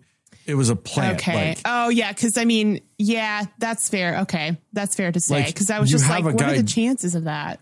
You go to the groups you have a guy go to the groups to find your next find the mark. People. Find the guy that's rich and desperate. Yeah. Okay. That's the rich, desperate guy. Now we're going to put a fake scar on you, and now you're going to go talk to him. Yeah. Like, follow him, figure out where he's going to be. Yeah, it became a plan where he was targeting John. Yeah, so he could either have like followed him, or maybe just getting to know him in the group, knowing like where he goes or something. That's fair. Okay, but I was just kind of like, I mean, what if he wasn't there? You know, or like, what if it's just really contingent on like all of this going off without a hitch, and like just, but it worked, whatever. But yeah, it was just kind of like, I kind of wish I would have gotten a little bit more backstory on like why he got involved with this, because they don't really talk about how he got involved. But money. I mean, sure, but I don't know. Either way, I feel like it would have been funny to me if he was following him and then he realized John Kramer was Jigsaw, and he's like, oh shit. No, abort now. I'm out. I'm following this guy. He's Jigsaw. Let's get the fuck out of here. Right. And the fact that none of them, like, because she even said, like, when I figured out who you were, the great Jigsaw or whatever, and I'm just like, I don't, like, maybe her with her weird sociopathic self was, like, fine with continuing. But if any of the other of them knew, I'm like, how were you not immediately like, this is going to go bad for us if he finds out? Well, no. She realized he was Jigsaw once she was in the trap, like, or in the room. That's when she realized he was Jigsaw. Oh, I thought she was saying that there's something when he was on the table, when they were doing their fake surgery, something then is when she figured it out. That's what I was thinking she said. No. She figured it out when they were in the trap. Mm-hmm. Okay. That he was Jigsaw. Oh, okay. I thought I must have misunderstood what happened there, because I thought, there was something. And it's also because she said something about like how she's like, there was something different about you, John, when we saw your whatever. And it could have just been her still playing up the fake thing. But I don't know. I just thought that she was saying it was during that time that they noticed who he was, or that she noticed who he was, at least. No, she realized he was Jigsaw. But then that's also implying that the whole world knows about Jigsaw. Yeah, that's true. So the whole world knows that Jigsaw is jigsawing around New York.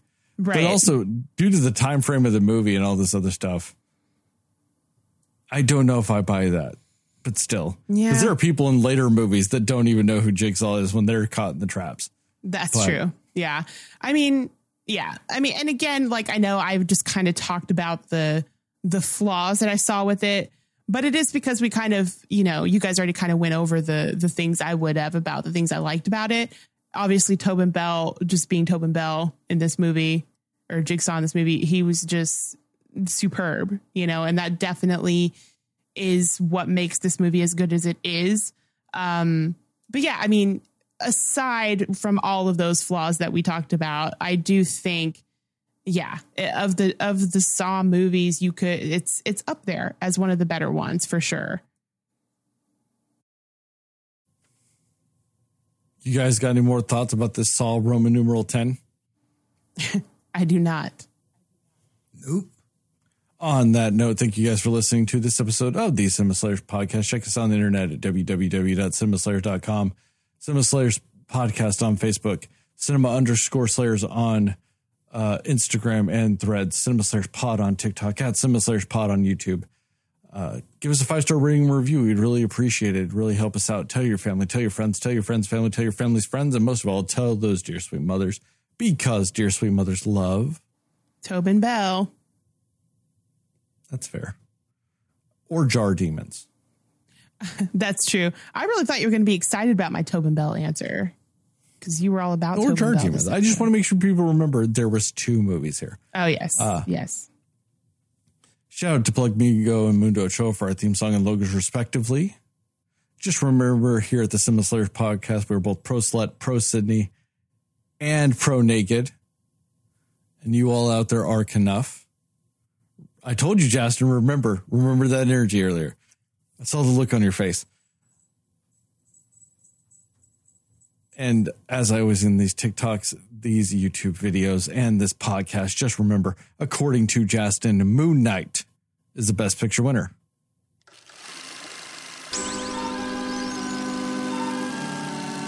The only thing that was missing was, I thought the Jigsaw was going to say when he woke up after the surgery, it's going to be like, man, I'm so hungry. And if she had just handed him a Whopper, that would have made my day. Shut your fucking mouth. We're not doing this. It is 2:00 in the goddamn morning. We're not fucking doing any of your goddamn Burger King fuck shit tonight. Gave him a Whopper. We're not doing that, Justin. They do not have any what if she said, here's a Big Mexico. Mac? Well, what if she said, here's a Big Mac, and he started eating it, and she walked away, and he started eating it, and he went, this is a damn Whopper. And then that's what led to him realizing it was all fake. That would have actually been kind of funny if he's like, wait a second, this is a Whopper. He just started that's what doing a sets him Saw off thing in his head. Yeah.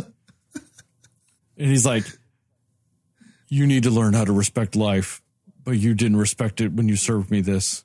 Therefore, you have to eat a Whopper. And she's like, no, I don't want it.